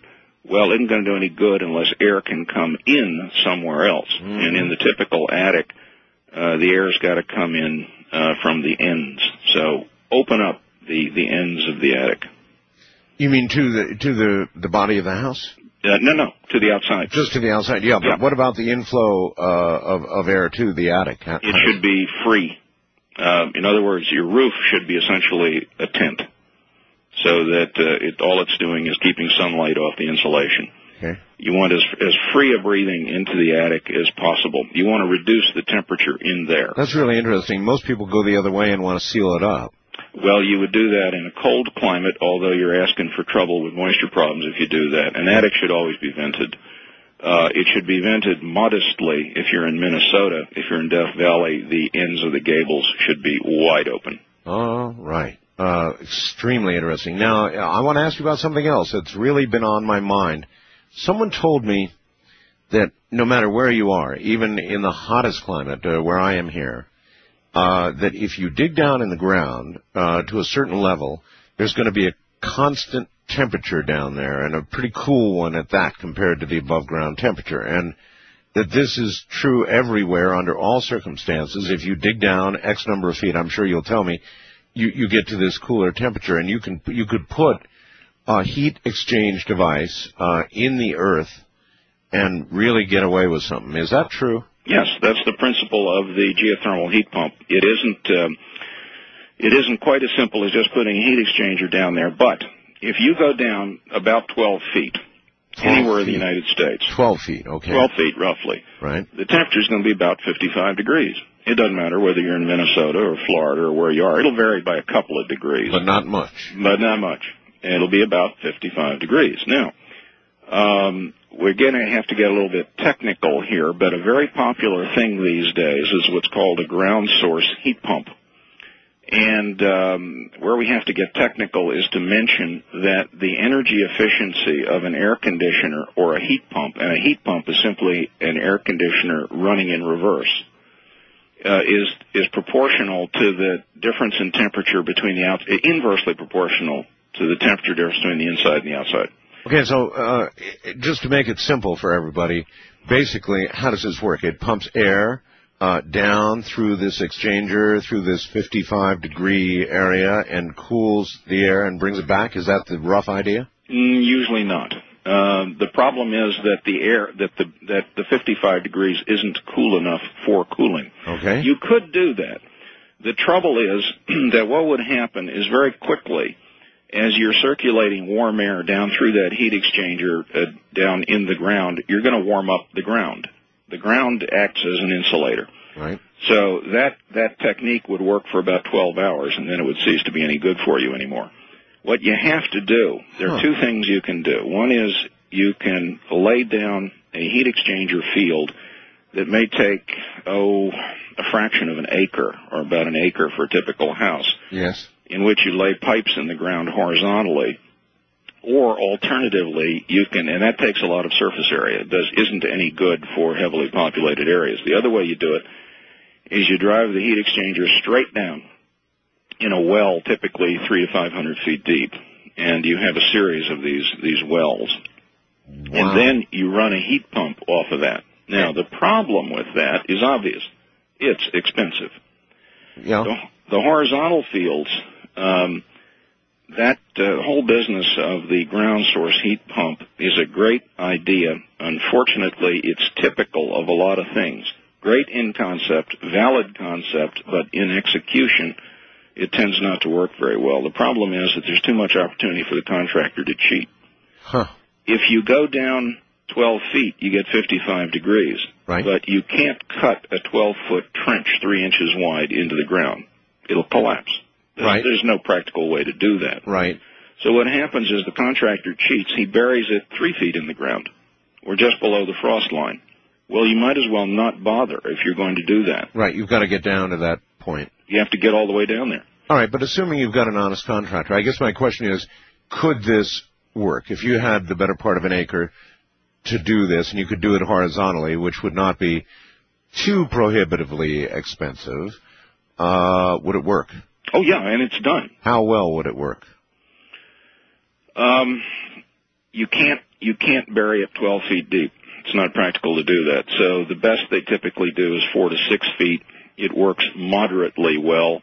And the problem is that even with an acre of heat transfer, if you're in a place like Nevada where you're cooling all the time, right, what you're doing is sucking heat out of the ground, sucking heat out of the house and putting it into the ground. That's correct. After a couple of years, you warm up the field. So with the passage of time, the efficiency of the system gets less and less and less until ultimately you're just as well off with a window air conditioner. Oh, jeez. Yeah. Well, now, then, what's a mother going to do then? What you're going to do is, instead of spending a lot of energy to cool an inefficient house, you're going to make your house efficient. And you do that with insulation. And let me just mention some other things you can do to reduce your cooling load. Okay, but you're not against the concept of compressors and air conditioners in general. You just say, don't make them work so hard. That's correct. Okay. Yeah. You got to have, at some point, you're going to have some air conditioning unit to suck the heat out of the house. But what you want to do, most of the heat that you're sucking out of the house in a warm state is heat that isn't generated inside the house. It just leaked in from the outside. So don't let as much leak in from the outside. And the way you prevent that is insulation. The other thing that's very important in warm climates is shading of the windows and shading of the whole house. Now, it's tough out on the desert, but trees are just wonderful things. And the only problem with trees is they take a long time to grow. But if you have a house that is surrounded by trees, and in fact, if you go in the Midwest, what you will see is your farmhouse out on the prairie, and the prairie is dead flat. And there's the farmhouse, and the farmhouse is totally surrounded by this little forest. Absolutely. That the family planted there. And they did that because they like to be cool in summer. And how much difference does that make to the energy usage in the house? Lots. And we don't have good numbers on this. The Energy Efficiency Manual has a little section on tree shading, and explains the pros and cons and how much it'll save you. If you're out on the prairie and the wind is not blowing, you'll save a lot. You might have a 15-degree temperature difference, which is enough to cut your cooling cost to a small fraction of what it would have been. You make a good point about the wind, though. If it's blowing, then obviously... That's right. All bets are off. Yeah. So, but shading is an excellent thing, but it's very dependent on your geography. If you can't plant trees, shade your windows with awnings, or if you can't afford awnings, put in good reflective roller shades, and they are remarkably effective. You know, put in a $5 roller shade in your window, and that'll keep the heat from coming in. Mm-hmm. We use solar screens here, and we use double pane glass, and we have these mini blinds behind that. Right. Which seems to help. It just seems to help a lot. Right. And the important concept is generally try to keep the shading as far outside as possible, because once the heat comes in from the sunlight, you have a tough time getting it back out. Now, all the things you're saying about hot areas like mine, what about the cooler areas where they're concerned about heating? Because, my God, heating oil, the price of heating oil is going to go just like gasoline and everything else, right? Here's the good news. The very same insulation that saves you money for cooling also saves you money for heating. So either way, the answer is basically the same, huh? Absolutely. And if you're starting with a clean slate, if you're going to have a house built, let's take the ideal case. You can afford to design your own house and a brand new house. Hold that thought during the break. We're at the top of the hour. We're talking about energy, talking about how you can save big-time money. This is something you're going to want to listen to.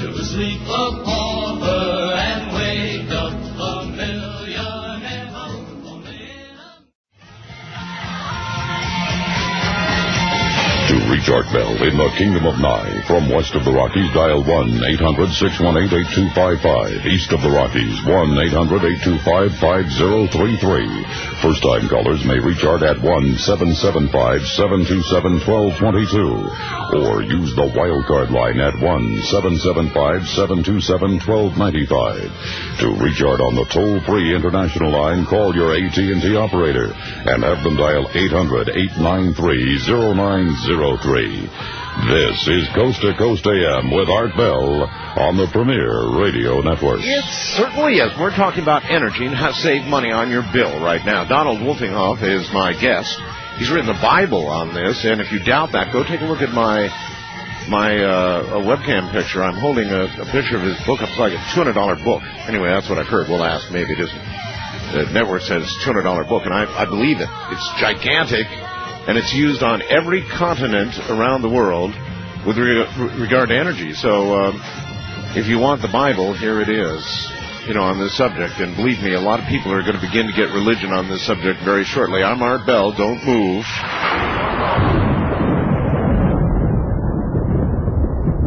Once again, back to the man who wrote the Bible on energy, Don Wulfinghoff. Don, welcome back. Thank you. All right, so whether it's cold and you want heat or whether it's hot and you want cool, either way, number one for everybody out there is insulation. That's right. What else? What else can we do? You said you started to say if I was going to build a new house.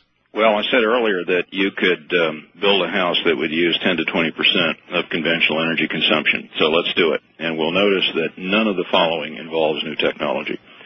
As you said, insulation, that's the single most important thing you can do. Now, about 20 years ago, there was a concept out called the super insulated house, and I just hated that term because there was nothing new about it. It's just that instead of having walls that are 2x4s, right, you have walls that are 2x10 or 2x12 or whatever. And when I built my house, instead of using 2x4s, I used 2x8s, and it just worked wonderfully.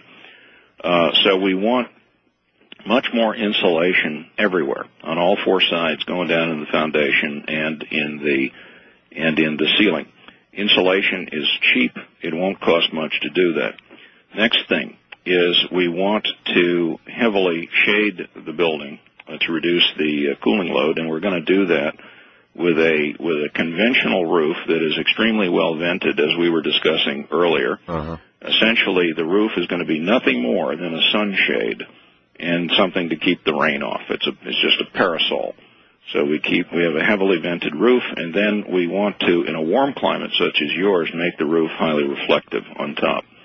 So we don't absorb the solar heat, we just bounce it right off. Right.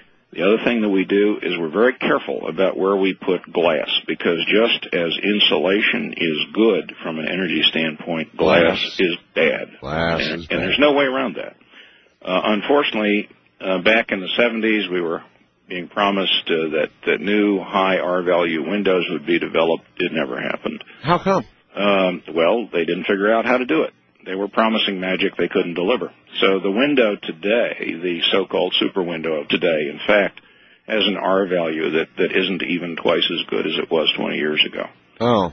So we want to minimize our glass area. So put glass in where you want a view.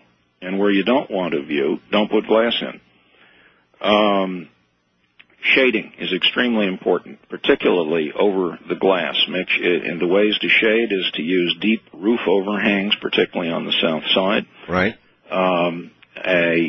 If you're going to be on the east side, awnings are very, very effective. You don't want direct sunlight ever to hit any glass. Now, people say, gee, that's extreme. No, it isn't. You can make that happen. Yes, you can.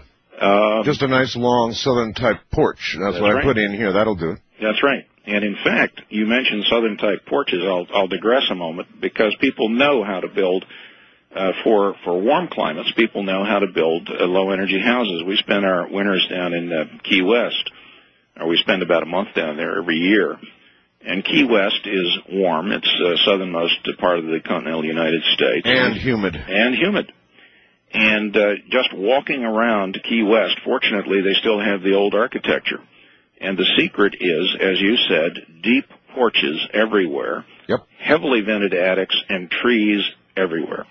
So your typical beautiful Key West house won't ever have any direct sunlight hitting it. And they were designed to operate without air conditioning, and indeed, they can be quite comfortable. They also use, which isn't practical in the rest of the United States, I'll just mention this as a footnote, they also use free ventilation from the outside, so that there are a lot of Key West houses where two of the walls on opposite sides are just louvers. But that's not practical for most of the rest of the country. Okay, to continue. Then the next thing that we want to do is to install heating and cooling systems that allow for separate heating and cooling of each room. Biggest source of energy waste in heating is the standard forced air furnace, where you have a furnace in the basement and it distributes heat through ducts to every room in the house. Well, you don't live in every room at the house. You only live in one room at a time. That's right. So just heat or cool one room at a time. And you say, well, gee, isn't that uncomfortable and primitive? No, because if you insulate the house real well, none of the spaces are ever going to get uncomfortably hot or cold. Too radical either way. Right. And so my ideal house would have baseboard radiation, which is totally quiet, totally conventional, with a separate circuit and thermostat for each room for heating. For cooling, you want separate cooling systems subdivided as much as you can. I have these wonderful split system air conditioning units that just started to become popular about 15 years ago. And sadly, the best ones are Japanese. I don't know why we can't make those units in this country. Yeah, I'm just about to install one. They're really interesting. Yeah, they're wonderful. We have one where the condensing unit, which is the noisy part that has the compressor and the fan. Although it ought to be said they're getting very quiet compared to the way they were. Oh, they're very quiet on an absolute basis. When we're at one end of our deck, which is 30 feet long, we can't hear the condenser running on the other end. Yeah, there you go. And so those are super. And so subdivide the heating and cooling. Then, next item is simply select high-efficiency models of all your appliances. Okay, I understand you can really make a big difference that way. I mean, a refrigerator like the one I have made 10 years ago, as compared to what is available today, how much difference is there in energy? Let's not compare it to a 10-year ago refrigerator. Let's compare it to a 30-year ago refrigerator. Maybe a third as much. A third? Oh, yeah. A third. And guess what the main efficiency difference is? What? Insulation. A refrigerator is just a box. Well, of course, that's right, isn't it? It's just an insulated box. So they really made all that change to take it down to a third from that long ago just by insulating it properly. Mostly insulation and some improvements in the compressor system, but the basic compressor hadn't changed at all. And in fact, the basic insulation hadn't changed at all. They just used a reasonable amount of it. So the answer again is insulation. Yes, indeed. Magic stuff. All right. What about washers and dryers and that kind of stuff? Every single appliance that you have in your house, including your computer on your desk, comes in a high-efficiency version, and there are ratings for those. You can go on the Internet, or you can call various consumer bureaus, or you can subscribe to Consumer Reports, and every appliance that you buy for your house, whether it's a water heater or a washing machine, whatever, a refrigerator, freezer, stove, everything comes in a high-efficiency version these days. Mm-hmm. And furthermore, there are mandatory labeling laws. You walk into the department store, you go to the appliance department, and there are these big yellow labels on them. And just read those labels. And it's remarkably easy to do. That has probably been the biggest success story since the energy crisis began in 1973. All right. Personal question then. I've got things that are about 10 years old. That's how old this house is. A little better than 10 years, actually. And so my refrigerator, my washer, my dryer, these sorts of things. Would it be economically feasible for me at this point to go out and purchase new high energy efficient appliances. Well, in fact, another question. For example, a dryer. I have a wonderful source of propane gas here, and I've considered the fact that we could probably use a dryer using propane gas instead of electricity. Would I save doing that? Yes, you would if it were propane. However, let's say you're not saving energy, you're saving cost. The propane dryer has an advantage simply because it's a cheaper energy source than electricity is. Uh-huh. So that's an economic thing, not an energy thing. Well, that's okay. I'm willing to be if I can save money. Okay, right? That's the way to do it. I'm going to react like most people react. You'd be better off with a propane dryer.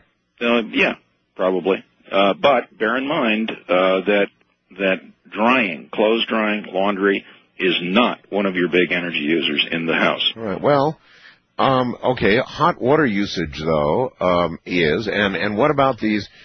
I mean, people going around selling these things that you put on your roof that heat your hot water and at least to some degree lessen the amount of electricity you might use to get the water to temperature, or either that or eliminate it altogether. Do they really work? Oh, they work. And indeed, if you remember back about 20 years ago, the federal government had a heavy subsidy for those in your income taxes. You could deduct the cost of putting those things on. Can we still do that? No.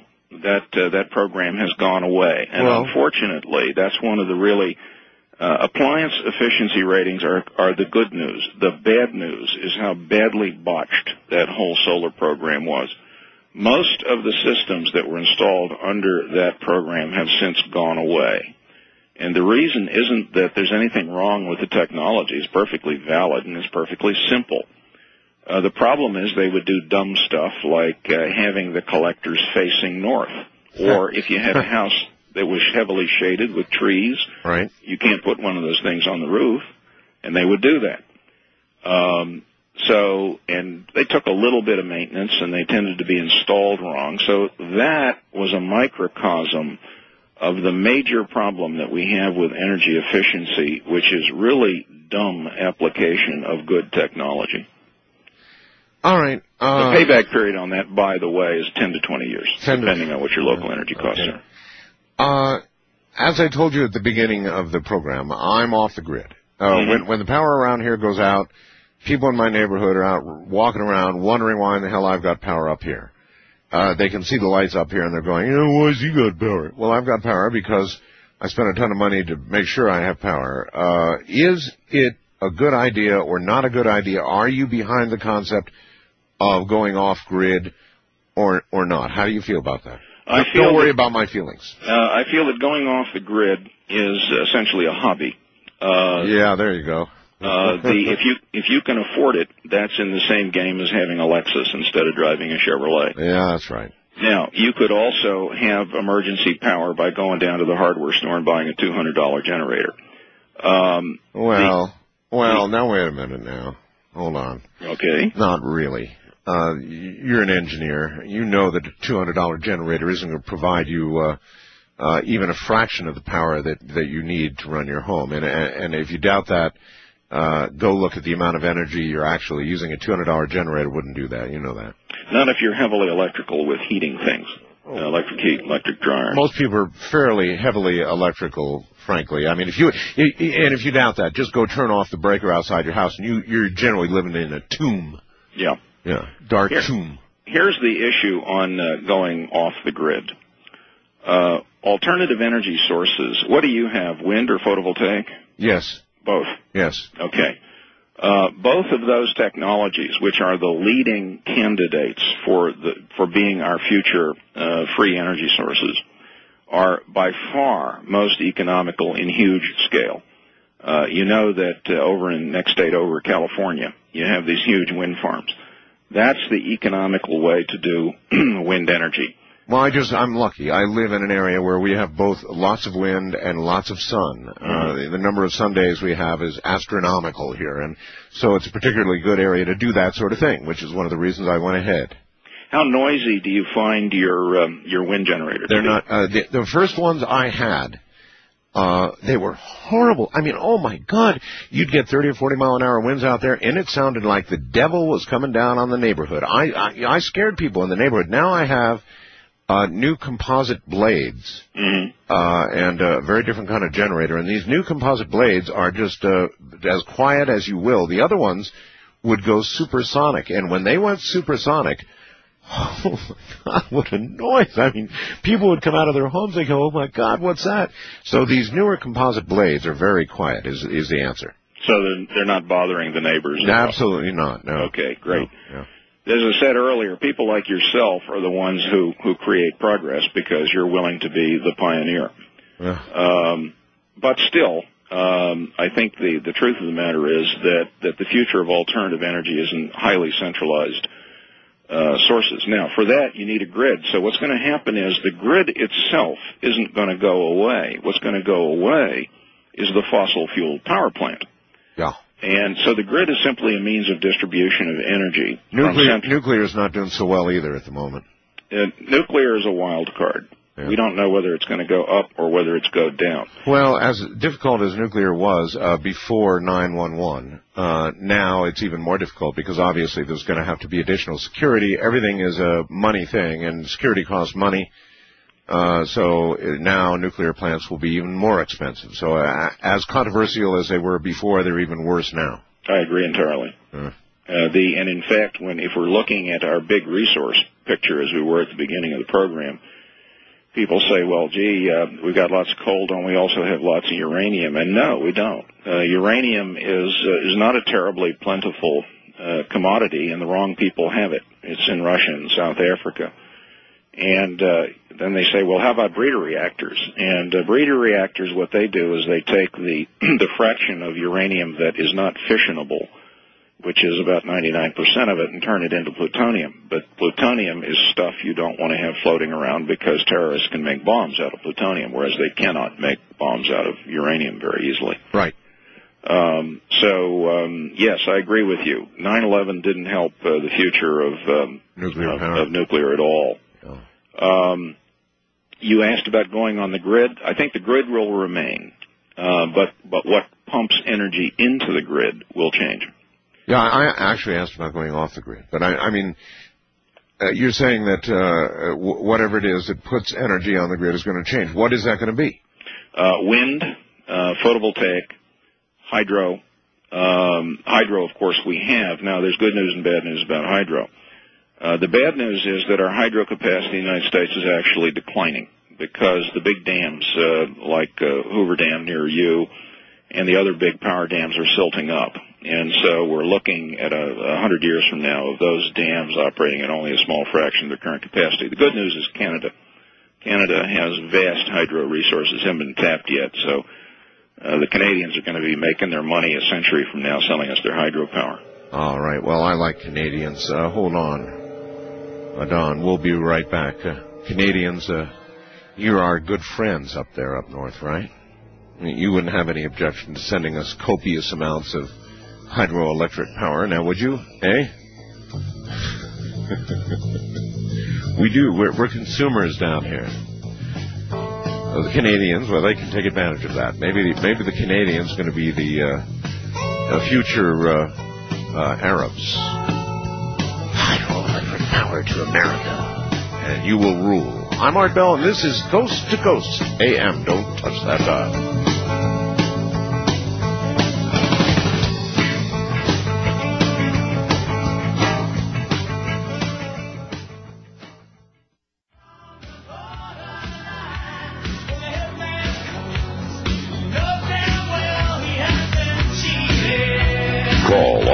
In the Kingdom of Nye, from west of the Rockies at 1-800-618-8255. East of the Rockies, 1-800-825-5033. First-time callers may reach Art at 1-775-727-1222. And the wildcard line is open at 1-775-727-1295. To reach Art on the toll-free international line, call your AT&T operator and have them dial 800-893-0903. This is Coast to Coast AM with Art Bell from the Kingdom of Nye. Well, I have with me tonight the man who's written the Bible on energy savings. It's called Energy Efficiency Manual. It's about $200, gigantic. In fact, I've got to ask about that price, see if that's really right. It's a monster of a book. You can see it at artbell.com. I'm holding it up on my webcam. When the bullet is going. You know, I've had a lot of energy experts on in the past. I'm going to ask Don what I've asked a lot of the others about hydrogen fuel cells. Now, I had one man who came on and said hydrogen fuel cells are going to be the salvation of our energy needs, brothers and sisters. They will save our butts. Then I had somebody else come on and say, what a bunch of baloney. Hydrogen fuel cells are going to take petroleum products to burn to make, and so it's not going to save our butts. And I don't know what the real answer is. We'll try Don on this one in a moment. Keith in Toronto, Ontario says, hey, Art, no effing way. Your president never remembers to mention us. Plus, our anthem gets booed at every hockey game I've seen. No power for you. Anyway, welcome back, Don. Thanks. There's our answer from Canada. Yeah, I guess, huh? Listen, I have had people on who have sung the praises for hours on end here of hydrogen fuel cells. They are the answer. They will save our butts. Others have come on and said, what a total bunch of garbage. They're not going to save our butts. Ultimately, to make hydrogen fuel cells, you need lots of power. Just like to make solar cells or whatever all else, and they're not going to save our butts. It's not the long-term answer. What do you say? Well, the hydrogen economy, so to speak, is a misunderstood concept. First of all, hydrogen is not an energy source. Unlike solar energy or wind or coal or oil or uranium or whatever, there is no hydrogen resource in nature. Hydrogen is basically a transmission medium or a storage medium. Now, where's the hydrogen come from? There are two places you can get it. There's obviously the two hydrogen atoms in every water molecule. Right. So you can expend energy, any kind of energy, nuclear energy, wind energy, whatever, to break down water and create hydrogen. Right. Free hydrogen. Or you can take a fossil fuel, such as methane, which is one atom of carbon and four atoms of hydrogen, and you can split out the hydrogen atoms. Right. But in neither case does hydrogen function as an energy source. It's something you have to make. Okay, so it's a storage medium. It's not an energy source in and of itself. That is correct. Now, why are we interested in doing that? The answer primarily is fuel cells. Fuel cells are a device that produces electricity directly from fuel at a substantially higher efficiency than do most electric generators. For example, a diesel engine or a steam turbine produces electricity with an efficiency of more or less 30%. Fuel cells, the best ones, can do it at about 40%, and for theoretical reasons, they offer even better efficiency in the future. So the whole thing that drives the hydrogen economy is the possibility of using fuel cells as an efficient source of electricity. Good idea, bad idea? It's kind of a wash, because the efficiency advantage that you have in the fuel cell you lose in the production of the hydrogen. Oh, I see. I mentioned that hydrogen is a transmission and storage medium. Well, it's really kind of troublesome in both capacities. I remember back in the 70s, before there was a Department of Energy, we were working with their predecessor agency on that. The trouble with hydrogen is it's a very small molecule. So if you compress it and put it in a steel tank, it leaks out through the walls of the steel tank over time, and it embrittles the steel at the same time. So you go to all sorts of contortions to try to contain hydrogen for whatever you want to use it for. And I remember the most bizarre thing was a metal matrix called lanthanum pentanickel. And this was basically a molecular sponge that would soak up and hold hydrogen. You can make canisters out of it, and then instead of your car being powered by gasoline, it would be powered by a canister of hydrogen. Right. And the advantage, of course, is that if you burn hydrogen, what's the combustion product? It's water. So back at the end of the process, you get no pollution. Unfortunately, at the front end of the process, you have the pollution that it takes to make the hydrogen. So it's unpredictable. One of the things that's clear about technology is you can never predict the future. For example, I remember that when I was a kid, Popular Mechanics was saying in 20 years all our cars will be powered by gas turbines. Well, that never happened because gas turbines are horribly inefficient. What will be the future of fuel cells or the hydrogen economy? I don't know right now. However, if you run the numbers, it's a wash. It's a wash. So you're basically then agreeing with my one guest. In other words, other fuel sources have to be used to create this. It's not a panacea within itself. Well, there is no free hydrogen source in nature. All right. I want to read you a bit of an article here from abcnews.com that I pulled that I find fascinating. Get your comments on at least this, all right? Listen very carefully. It's from abcnews.com. Maybe I'll get it up on the website. It's entitled Moon Power. Scientists propose harnessing solar energy from the moon. It's not that he particularly wants an energy shortage. He's just excited about the alternative drawing solar energy from the moon. Oil in Alaska is nothing compared to what you'd get from the moon, says Criswell, a physicist at the University of Houston Institute for Space Systems, who's been promoting the idea steadily now for 20 years. This kind of energy, he says, would be available as long as the sun shines and the moon's up there. Goes on, plugging into the moon. In this month's issue of The Industrial Physicist, Criswell lays out his plan to build solar panels and microtransmitters from lunar materials and begin beaming the solar energy to Earth. Solar panels would convert the sun's rays to energy and transmit it through buried wires to microwave generators. The generators would then convert that energy into harmless microwave beams, controversial there, which would be aimed at collecting stations on Earth. At Earth, they'd be converted back to electricity.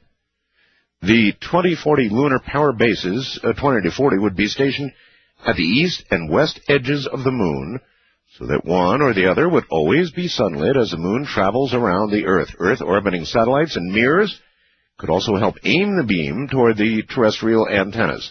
None of the moon-based solar units, he says, would be visible with the naked eye from Earth. It would be like having an electric cord stretched across the solar system, he said. Comments? Well, that's not as goofy as it sounds, but people may wonder, why would you bother with all that? And here's the reason. Sunlight is probably going to be one of our major ultimate energy sources in the future if we do it soon enough to keep our civilization alive. Trouble with sunlight is it's a very diffuse energy source. It's about 200 BTUs per square foot per hour, which isn't much energy.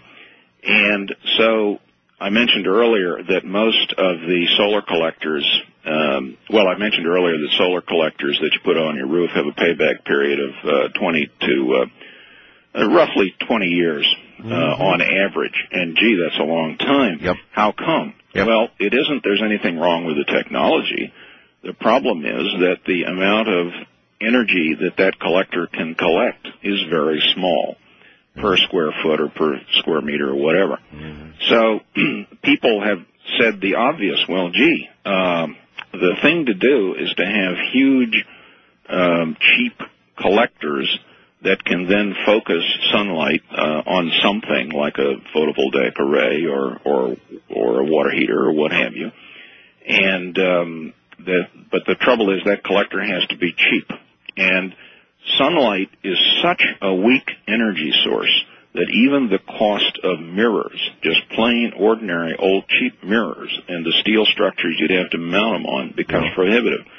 So then people said, but what if we put them out in space? In space, there is no gravity, so we don't need massive structures. So the original idea was, the predecessor to the moon idea, was the idea that we'll put huge orbiting reflectors out in space. The only reason for doing that is that we think we can make them cheaper per square foot than we could on Earth because they don't need a structure. Absolutely. That ran into some problems, and so the notion of installing the collectors on the moon was an alternative to having them as orbiting in space. So actually, the moon idea is about a halfway compromise between orbiting reflectors and just collecting sunlight on Earth directly and skipping all that. But is it a good idea overall or not? My guess is the economics won't work out. There's another problem also. let's say that you just reflect sunlight and don't convert it into microwaves or anything. So you got this big array up in orbit, and it's punching a tremendous number of kilowatts down through the atmosphere to a point on Earth. Microwaving, probably. Well, you could convert it into microwave energy if you wanted to. Right. Or you could just run the sunlight down straight in the form of light. Trouble is, what if, and that's supposed to focus on a point on Earth, what happens if that thing starts to slide and instead focuses on Los Angeles? Well, then you burn up people like ants with a magnifying glass. And that's correct. And so... I've got to tell you, you're getting some comments on my... I get these comments on a computer as we go through the program, and some people are regarding you as kind of anti-technology. Almost everything we're running by you here sort of doesn't work. Well, is that an unfair assessment? Would you say of yourself you're kind of anti-technology? Oh, not at all. In fact, if you look at my book, the thing is, 1,500 pages of technology, but it's proven technology. Okay, so you're just you're a realist. I'm an engineer. Well, okay, that's being a realist, in my opinion. Yes. In other words, you're looking at everything from an economic perspective and seeing what's economically viable and what's not.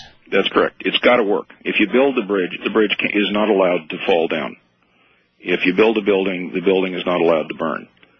And it has to be economical. And so I'm looking at things through the standpoint of an engineer. Now, there's another strong prejudice I have, and your people who are sending you the messages are seeing my prejudice. My prejudice is that we're making a major societal mistake now by continually looking to the future. There's a thing in psychology called displacement behavior. Displacement behavior means that you go and do something that's less important as a way of avoiding something that's more important. What's important for our society right now is to immediately convert to efficiency and alternative energy sources. But instead of doing that, we use a sort of a displacement behavior, and we are continually fascinated by stuff that is in the future. Okay, well, let's say we embark on an immediate program. That means going back to government subsidies for alternative energy, heavy government subsidies, so people will find it financially attractive to do it.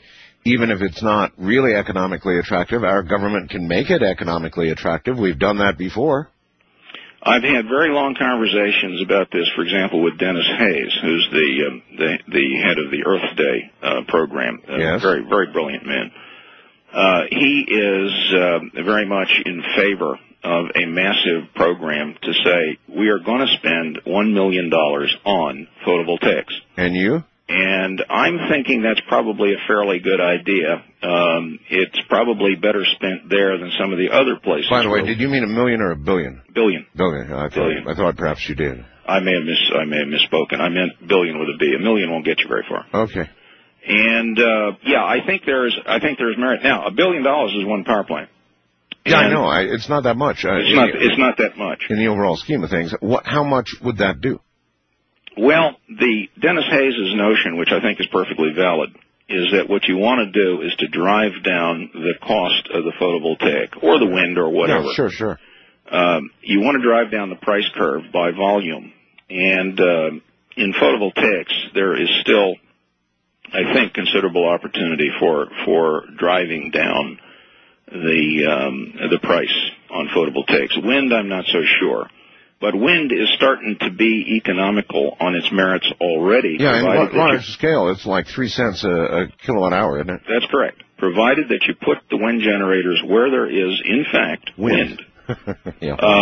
Unfortunately, right now, about 70% of all wind generator installations are put in under mandates from public utility commissions, typically who are folks that have very little technical grounding. And you end up with silly things like putting in wind generators in central Pennsylvania where there is no wind. And so what happens is, and this is where Dennis Hayes and I disagree, and it's worth noting that there is disagreement among people about this. I say, Dennis, the largest single thing that's holding us back in our going to alternative energy is this continual doing of stuff that's not economical, making stupid mistakes. We can't afford stupid mistakes anymore. We could afford it 30 years ago when we were in the exploratory stage. But wind energy, for example, isn't exploratory anymore. It's here. And as you were saying, with your wind generator, we've even got them to the point where the noise doesn't drive people out of the neighborhood. That's absolutely true. And so we're ready to get serious about this. Now, we can't be just treating this as, the trouble is we take valid technology and we treat it as if it were snake oil, which makes people think, gee, that's snake oil, and therefore we shouldn't support that. Well, yeah, but it could still be described as sort of a present economic snake oil in terms of you're going out to buy it and saving money. That's true. And at this point, I think there is merit in a federal subsidy, for a limited federal subsidy, $1 billion here and there for things like trying to drive down price of photovoltaic. Okay, well, the question is, how much would it do? If you took $1 billion or even a few billion and applied it to subsidies and started putting up wind and solar everywhere, or in many places where it's useful, how much difference would it make? It would make the difference that when the crunch comes, we would have the infrastructure to know how to put those things in place, and we would know how much it would cost, and we would know how to do it because we had done it successfully. Okay, so, why are we not doing it? Economics, primarily. And the other reason is what I'd mentioned a moment ago, is we tend to do things in the area of alternative energy in such a dumb way that among intelligent people it discredits it, like putting windmills where there is no wind. The other thing is there needs to be a clear distinction between alternative energy, which is very important but is somewhat in the future, and energy conservation, which is right now. And energy conservation requires no subsidies at all. Energy conservation pays for itself, and it generally pays for itself quickly. And in fact, my book, which weighs 8.5 pounds, as you have mentioned, and has 1,500 pages, yes, there's nothing in there that won't pay off now. By the way, is your book $200? It's $199.95, so it's a nickel less than that. $200. Right. So the homeowner doesn't want to buy it. The homeowner wants to go to the local library branch and say, please order this book and put it on your shelf. There you go. Well, I sure appreciate my copy. My God, what a book. This 20 years, huh? 20 years. Yeah, I started it made the decision to do it in 1980, and it was finally published in the year 2000. And it's used on every continent in the world? Yeah, we know where they're sold, and they're all over the world. And it's been accepted. It is now, in fact, what it was originally intended to be. It is the primary reference in energy efficiency.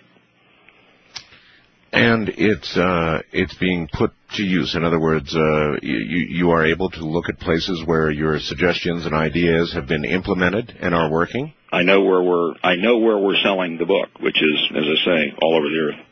Yeah, but what about implementation of what's in it? Well, as I say, it was published in the year 2000, so I'm still, it would be nice to get feedback from people, and I invite people who have the book to get back to me and tell me what they've done with it. All right, hold tight. We're at the top of the hour. We'll be right back from the high desert. I'm Art Bell, and this is Coast to Coast AM. This energy thing, it's some controversy, huh? I've been where the eagle flies, rode his wings across autumn skies, kissed the sun, touched the moon.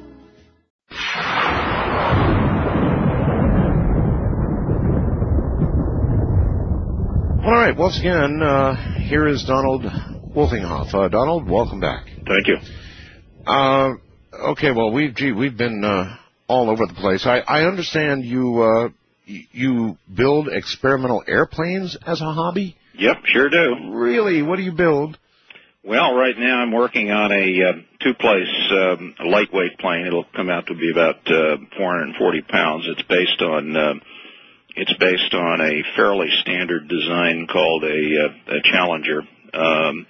There's actually a very widespread hobby of building experimental airplanes. The Experimental Aircraft Association has many members. I just came back from their meeting in Lakeland, and in fact, an interesting factoid is that over half of all the aircraft built in the United States are built by home builders. Now, these aren't the big ones, but they do account for more than half of total aircraft registrations. Well, that's absolutely incredible. I had no idea that was true. Yes. A lot of experimental planes also have a habit of crashing, though, right? Well, no. The safety record on experimentals is very good, the reason being that the person who builds them really doesn't want to die. Well, no, of course not. And but there's a message about experimental aircraft. You can't make mistakes if you want to survive.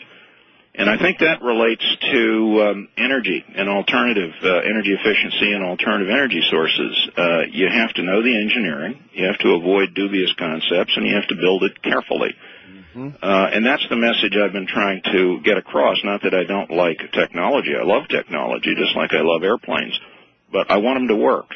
And if it doesn't work, it doesn't count in energy. It's got to work, or it doesn't save energy. I so agree with that. I mean, we're going to hear them this hour. There are going to be 1 million people coming on saying, free energy. I know, free energy. Tesla stuff. It's out there. It's hidden. It's secret. You get that all the time, right? Yeah. Yeah, I do. And? Well, I tend not to believe that the oil companies have squirreled away the carburetor that will make a car run on water. I tend to doubt that notion. Well, what about some of the newer concepts being explored in 0 point, that sort of thing? 0 point energy at this point in time. Let me answer that on two levels. First of all, as you've heard me say repeatedly, I'm interested in stuff we can do to protect our civilization right now. Yep. And 0 point energy at this point in time is a very conjectural concept. It is, yes. 0 point energy, as you mentioned in the introduction, I studied physics before I became an engineer. And basically 0 point energy takes off on what appears to be true, that empty space isn't really empty. Right. If you get deeply into the theory, for example, you can create matter out of nothing. You can take an electron and a positron and make them out of empty space. But of course, the fact that you can do that shows the space wasn't empty. Mm-hmm. There was some energy there, and so there is conjecture that you can tap into that 0 point energy, and indeed there has been an experiment that I think still is a little bit dubious, but it seems to show that you can create an extremely slight force between some closely spaced metal plates. That is correct. Because you have less energy between the plates than you do on the outside of the plates, which tends to push the plates together. Yeah, you have a differential. Right. Precisely. But that's not ready to power cities. That isn't ready to power. That's not ready for prime time. Well, I appreciate your pragmatic approach to this, and I'm kind of the same way. And that doesn't make me anti-technology either. I'm really interested in what's true and what's BS, and there's an awful lot of BS out there right now. And we need things we can do right now. What's your position on drilling up in Anwar? I mean, while I hope most of us agree that we've got to start down the alternative energy road quickly, we also have short-term needs between now and when we can get enough alternative energy in place. So one possible source is Anwar. I think that as a political issue rather than as an energy issue, it's stupid, because if you're going to be in a world where you need negotiable bargaining chips, you're better off having a big oil reservoir than having nothing and being naked to the world. So you're saying leave it in the ground for now? Leave it in the ground. I have no doubt that humanity will not respond in time, and they will dig oil out of every pore of the Earth's surface eventually. Yeah. But let's not do that right away. And I think this notion of hastening up to Alaska and sucking oil out of Anwar is about on a par with a man crawling across the desert with his last canteen and saying to him, open that canteen and drink it as fast as you can. Yeah. I think that's dumb. So you're not against eventually pulling that oil from the ground, but right now continue to import. You're not necessarily against the level of import right now. It's a danger on the one hand, right? Well, it's a matter of we don't really have a big choice. At this point in time, frankly, I'd rather be dissipating Saudi Arabia's oil than dissipating our own. Mm-hmm. Yeah, I understand that point of view, too, and that does make sense. I'd like to take some calls. Would you mind? Yep. All right, here we go. East of the Rockies, you're on the air with Don. Hello, Don. And Hi there. Yes, sir. I was going to ask you something about Tesla, and you kind of put the kibosh on that. But since you have a physics background in that, and I know that on several of the shuttle missions that they were trailing cables behind it, and they were producing electricity from that. In fact, a lot more than they thought they were going to. Exactly, until the cable broke. But my question is whether or not that technology could be transferred here to Earth. Sure. A cable. You have an advantage over me in that I know nothing about that. All right, on one of the shuttle missions, Don, they trailed a cable sort of up into the a tether, they called it. You may recall the tether. And right. They trailed that down into sort of the upper lighter atmosphere, I think that far down, and they generated so damn much electricity that it broke at the junction point to the shuttle. All the breakers went, the cable actually burned through. It was very interesting. Motion, in other words, motion around the Earth, obviously. For example, if you put, you're a first-class FCC license, right? Right. So am I. If you put up a big antenna with lots of bare wire and a windstorm comes along, oh boy, do you generate a lot of electricity in that windstorm. Comes right down the wire and it'll draw an inch-long arc to a ground. Right. So that kind of theory, I think. I have to confess that is one of many things that I don't know about. Okay.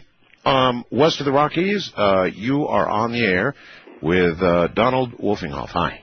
Hi. Where are you, sir?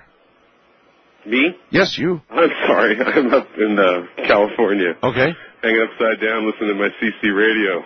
Okay. Listen, have you ever heard of Reflectex? It's like aluminum-coated bubble wrap. It's almost like Mylar with bubbles in between it. Yeah, it's a form of insulation. Yeah, it's supposed to block out 99% of radiant heat. How would you use it? Have you ever used it before?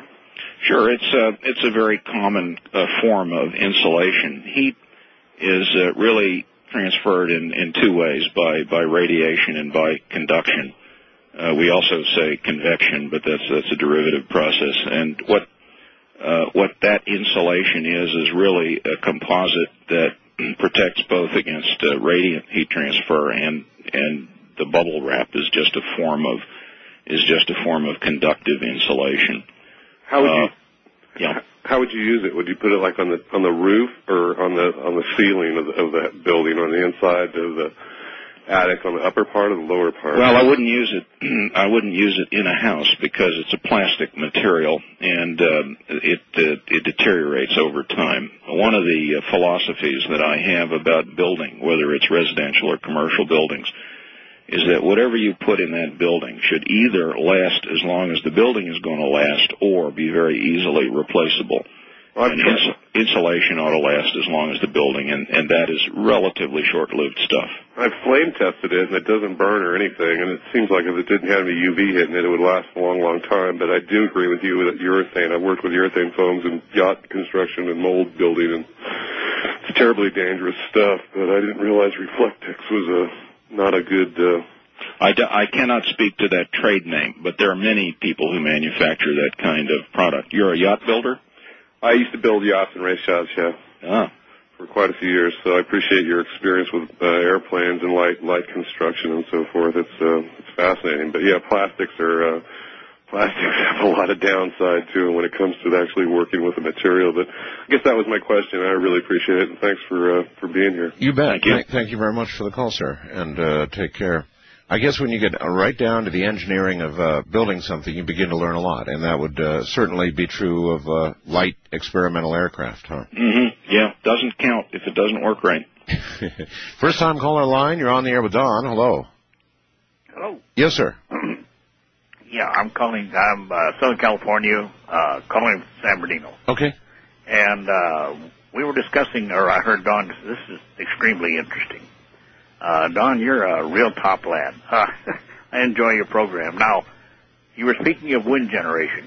Yes. Now, out here in the Old Palm Springs area, the reason they put those things in originally was to get a big tax. There was a big tax incentive for people with money to put them in, and they would get a big tax write-off. Right. So they came in, they put them in, and they got the tax write-off, and they walked off and left them. That's why you see some of them dumped out there in the desert. Nothing, just a propeller, or some of the stuff is gone. They tried to give it to Southern California Edison. I worked for Edison for quite a number of years at the time all this stuff went in. And it just was not economical to generate the things. It cost more a kilowatt to generate power with wind. Now well, that was then, though. Well, I don't know, but I know that the state of mind and federal government, I don't know, but somebody required Edison, PG&E, and the other utilities that before they could buy generation. Now, they had their own generation at that time. That was 4D regulation. But they said if you get down to where you have to buy power, you have to buy the wind generation first. Yeah, that was the California Public Utilities Commission. Yeah, and that's very, very common story, and that's a very interesting little window into history that you've given us. That is correct, and it proves a couple points. One is that if your economics are artificial, you better sustain it forever, or people will walk away from it. Oh, yes. The other thing is that those early generation wind generators were basically too small, and they weren't very well engineered. So in that valley, which is currently the largest concentration of wind energy in the world, you have what you always have. You have new units and you have old units, and the new units are supplanting the old ones, and the old ones just continue to sit there. Well, that's a fact. Now, I know a lot of the other ones are much larger. The new material that's on the hills. Yeah, they've found much larger sizes as being economical. Well, I don't know whether the utilities are required to buy wind generation first, but now, as they were, but before it was a total disaster because utilities were forced to buy it. They had to charge the customer. The customer had to eat it all. Yeah, as I said, about 70%, at the present time, about 70% of all wind generation in the United States is the result of a mandate, not the result of economic analysis. And you're not against the concept of additional mandates, reinstating them, and beginning to move again, because we're not moving right now. That's correct. The mandates are they're a two-edged sword. On the one hand, you don't want to be telling people to do stuff that doesn't make economic sense. On the other hand, what I would be happiest if the government were to say, look, this is an experiment. It's a development project, so we're going to pay for it as a development project and treat it that way. And since it's a development project, we're going to stick with it as long as these generators continue to make sense and we haven't yet built better ones. I'm not happy about trying to to hide the economics. I think the economics should be visible. I agree with you. What about the Bush energy plan as it is now? It looks like he's shifted to hydrogen and, of course, Anwar. And how do you grade the Bush energy plan right now? It's cosmetic. He has an energy plan because he was criticized for not having one. So he ginned up an energy plan. In fact, I have a copy on my desk right here, and I've looked through it. Basically, the plan is oil-driven because I think Bush and the Bush family are oil men. And Dick Cheney, the vice president, used to be chairman of Halliburton, which is the brains of the petroleum industry. They're the people who do all the high-tech stuff in actually finding the oil and increasing well capacity and stuff like that. So between the president and the vice president, you've got this tremendous concentration of oil interest, which is not to say it's a bad interest. It's just what those guys know. Yeah. The plan seriously underestimates the potential of conservation, as I said earlier, in the buildings sector, which is slightly more than 1/3 of our total energy consumption. You can probably, with good construction, reduce energy consumption to about 10 to 20% of what it currently is, if you do it right. And that isn't recognized at all. In addition, the Bush energy plan lacks an emphasis on achieving efficiency now. It continues to call for developments that are in the future. Well, then why aren't you in front of a Senate subcommittee somewhere, huh? Well, I've been slightly in contact with Congress, but I'm not sufficiently a star in their eyes that they call me to testify much. All right, Don, hold on. In many eyes out there, you're a star. I'm one of them. This is a pragmatist, good pragmatist we got on the air with us this morning, and I appreciate it. I'm Art Bell. This is Coast to Coast AM. Good morning. It's got to work, or it's no good. On the east side of Chicago, back in the USA, back in the bad old days.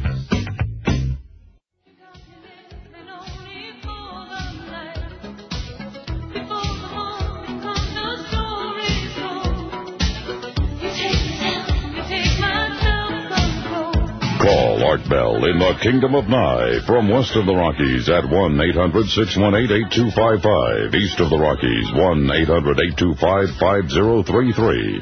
First-time callers may reach Art at 1-775-727-1222.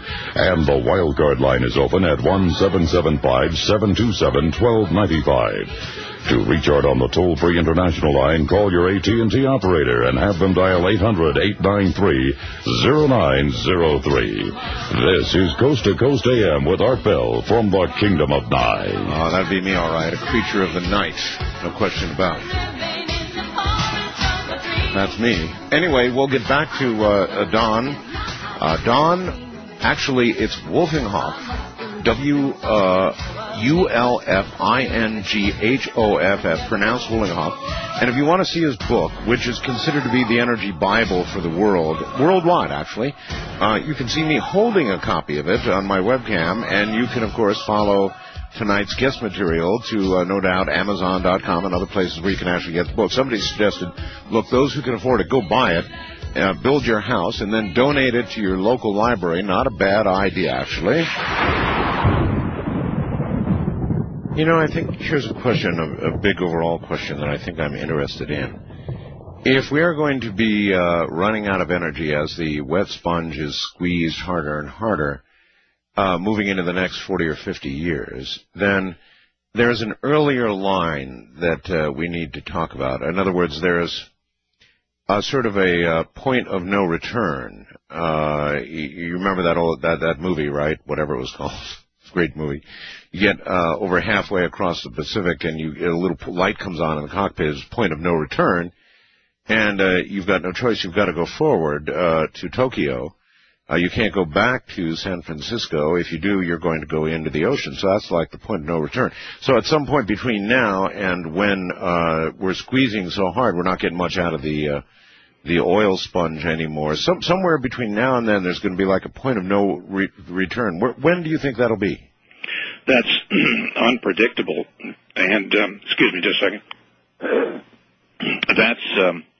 That's unpredictable. A coup in some government somewhere could set off a chain that gives us a continuing series of shocks. I don't think that we'll just hit the wall at one particular point. Well, I'm referring to if we don't get started on alternative energies, there is going to be a point where we're going to have an economic train wreck. That answer is we have to start on conservation. There are two things, conservation and alternative energy. We need to start on conservation yesterday. The time is right now. The government, for example, is failing to set an example with its own buildings. We have a national energy code, and we've had one since 1992 requiring certain energy standards be met. And that code isn't being enforced at all. we need to do that. With respect to alternative energy sources, which we've spoken more about really than we've spoken about conservation, I think we need to make that transition openly and as soon as possible. Now, wind energy, we're actually ahead of photovoltaic because, as the last caller mentioned, we have the huge wind farms in Southern California, which is a logical place to put them.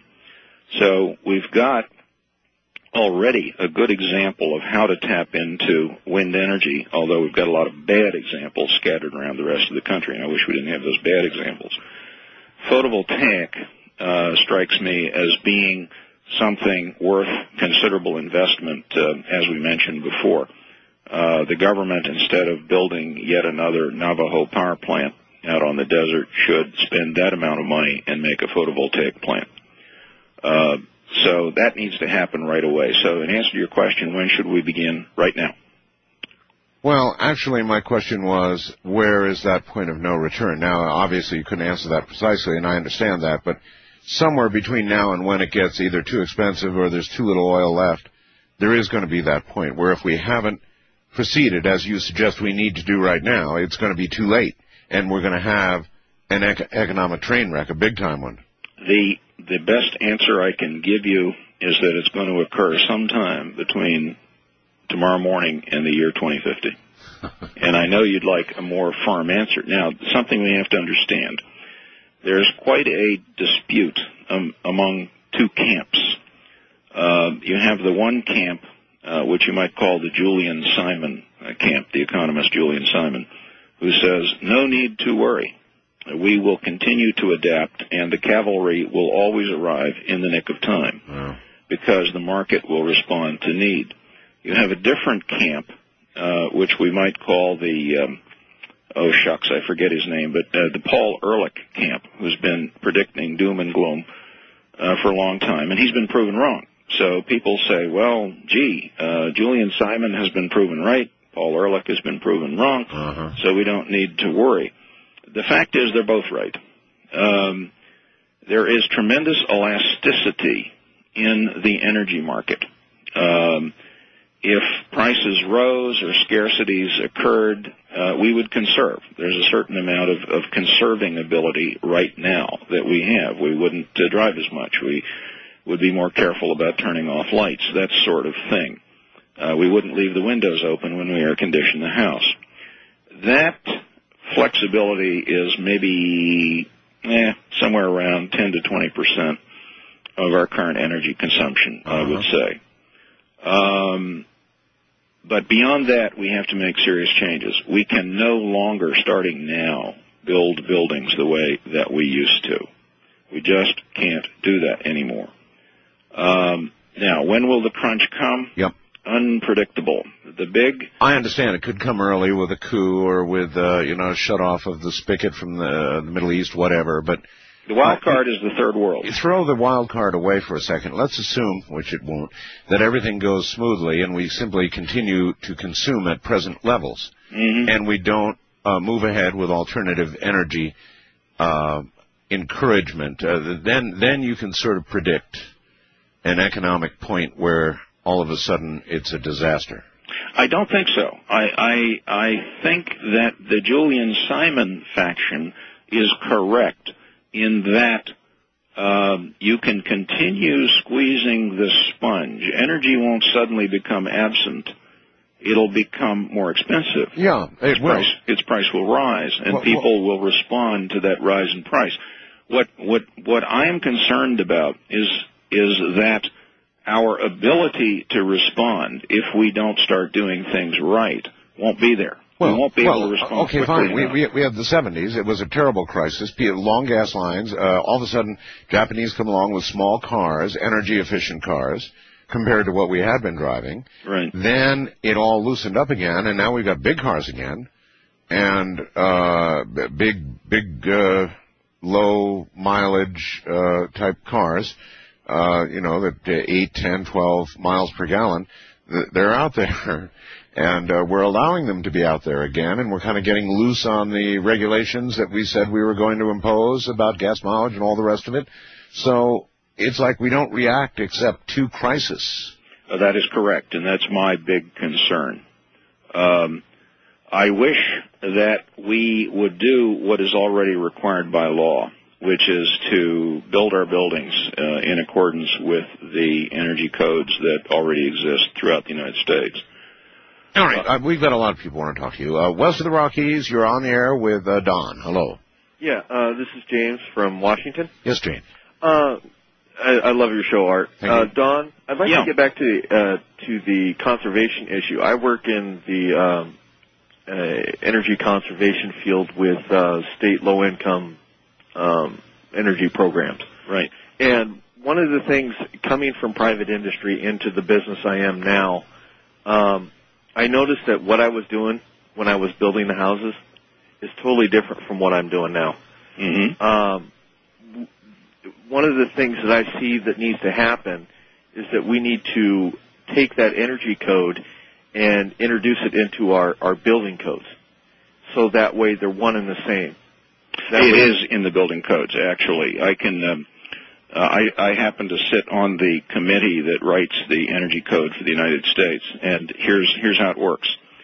In 1992, Congress passed a law that requires every jurisdiction in the United States to include energy efficiency in its building codes, and if it doesn't have a building code, to have one that, if nothing else, includes energy efficiency. So there is no city, town, or county or state in the United States that does not have an energy code. By law, an energy code exists everywhere within the United States. The problem is that with the exception of very few jurisdictions, it's not enforced. Right, exactly. And I guess that's more to my point. And one of the things that you were talking about earlier is that we need to build our houses and do the insulation and so on and so forth. And I don't know if this is a factor that you just didn't get into, or but it is indoor air quality, especially when we start adding insulation into the homes, where that's actually sealing them tighter. Yep. And we need to, in turn, get that air exchange a quarter per hour, depending on the size of the building. Man has a very good point. As you insulate, you also insulate against airflow, and air quality inside tends to deteriorate, Don. Yeah, but I think that is pretty much of a red herring. First of all, insulation doesn't influence airflow. Weather stripping and the tightness of the building affects that. As a generality, talking about residential houses, not commercial buildings, I defy anybody to build a house so tight that you would actually have an indoor air quality problem, provided that the furnace in the kitchen is properly vented. If that's done, you have such a low occupant density in most residential houses, I don't think you have an indoor air quality problem. Now, you can always get ventilation into a house by cracking a window open a little bit. Or, if you want to go high-tech, you can get a heat exchanger, which is now an off-the-shelf item, where the incoming air picks up the heat of the outgoing air, and you ventilate that way. So indoor air quality, sadly, has been linked to energy conservation. I believe it's a false link. Inaccurately, okay. First-time caller line, you're on the air with Don. Hello. Hi. Hello. Yes, hello. Hello? Yes, proceed. Me? You. Oh, yeah, this is Don you got on the phone there with you? Yes. Okay, I'm just curious here because you're talking about energy, and this is the first time I've gotten through ever, but have you ever heard of the magnetic generator they got going now? Well, all generators are magnetic to some extent. Well, they've got a magnetic generator right now that they're bringing out. I think the close of this, they had to have 1.6 million people to get this thing passed. Yeah, okay. Caller, hold on. I'm sure you've seen the ads, Don. Yeah. Haven't you? No. Well, really, you haven't. They've got these ads out saying that you invest. How much is it, caller? Well, it was $9. First, it was $10. They brought it down to $9 for the first 1.6 million people, and then now they're giving it to them free. and because they're called a gifting that they give, and then the gifting helps the people that didn't get the generators to get them now. Yeah, well, who's got one now? They haven't brought it out yet. Yeah, see, that's the thing. Okay, what we're talking about here, Don, is, in my estimation, and I know I'll get a lot of flack for it, but in my opinion, it's just a pipe dream. And they're talking about these generators that have more output than input. Same old story. I mean, if one were to be demonstrated for me, and I've invited people over the years to bring me even an over-unity toy, something that'll hop around on the floor endlessly, whatever it is, any over-unity anything, deliver it here, let's see it, let's rock and roll, and it never comes. But we get lots of talk, like this fellow we just had on the air about these devices that will do the impossible. Well, the U.S. Patent Office gets so many of those things that it has a unique requirement for perpetual motion machines, which is that unlike other patents, you have to come in with a working copy, and no one's yet done it. Nobody comes in. Nope. But there's a lot of talk. Oh, yeah. Well, this is a function more of our educational system than it is energy technology. Oh, well said. Wildcard Line, you're on the air with Don and Art. Hello. Good evening. Good evening. How are you? I have to take exception with a couple of things that your guest has said. First of all, let me first address his comments about indoor air quality. Okay. Because that is a specialty of mine. I work for a company that has provided, we have proven our technology. You can't get enough airflow in a home to affect the air quality through ventilation. There's a number of situations that take place in a home with the chemicals, the dust, everything else. People react to that. We have proven technology. In fact, the Pentagon has used our technology to clean up their environment after the fire. So indoor air quality is a real issue, and the tightness of the home has, and they've proven it, the asthma rates in third world countries where people are living more outside, we have, are much, much lower than they here in the country. But because I have a couple things I wanted to address real quickly, let me ask if the guest has ever heard of a product called Sparfill. I've been in a home in Longboat Key, Florida.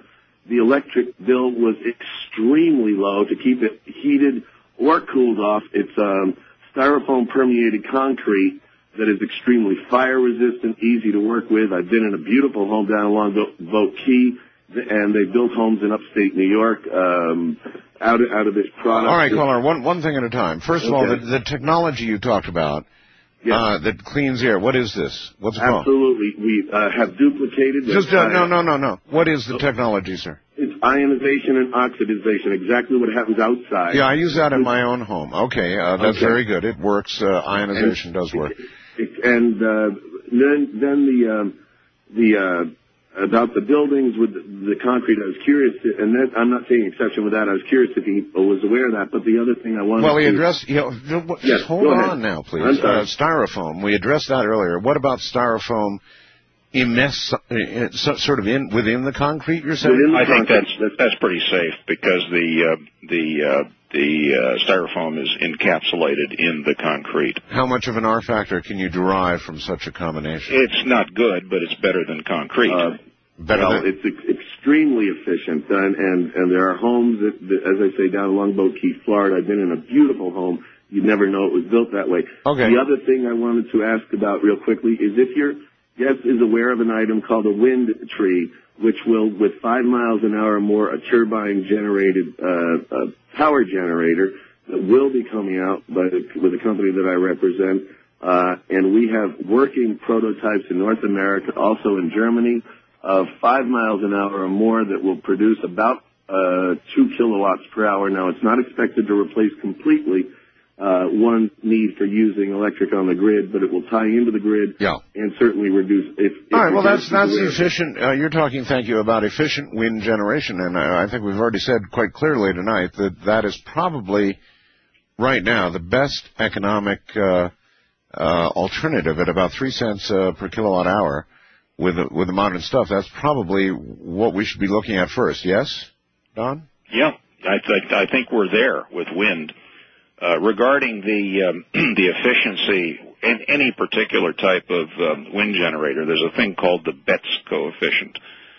which is, as I recall, it's been years, but it's about 0.67 or something like that. The Betz coefficient is the maximum fraction of the kinetic energy of air that you can suck out of it with a wind turbine.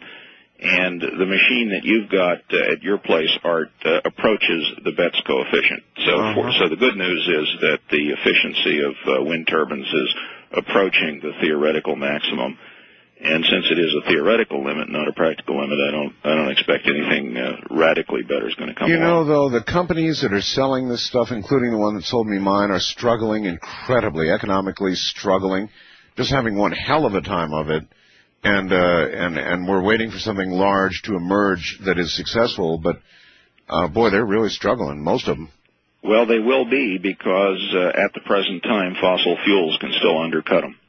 And so that's just straight market economics. The choice is clear. If wind energy is going to pay off in an area where you have competing fossil fuels that's cheaper, you have to subsidize it at this point in time. Listen, my friend, we're out of show. But, boy, what a good one it has been. I really appreciate your being here tonight, Donald. Your book available on Amazon.com? That kind of thing? All the usual places, Amazon, Barnes & Noble, off our website. It's an awesome book. Thank you very much. Awesome. So those who can afford it, I think the suggestion is good. Go out and buy it, build your house, and then donate it to the public library. How's that for an idea? That's a great idea. Good night, Don. Art, it's been a real pleasure. Thank you very much. That's Don Wulfinghoff. I'm Art Bell from the high desert. Y'all have a good night out there, and I'll see you tomorrow night. It's going to be an interesting night tomorrow night, by the way. Somebody you can, well, you wait till tomorrow night. You're just not going to believe it.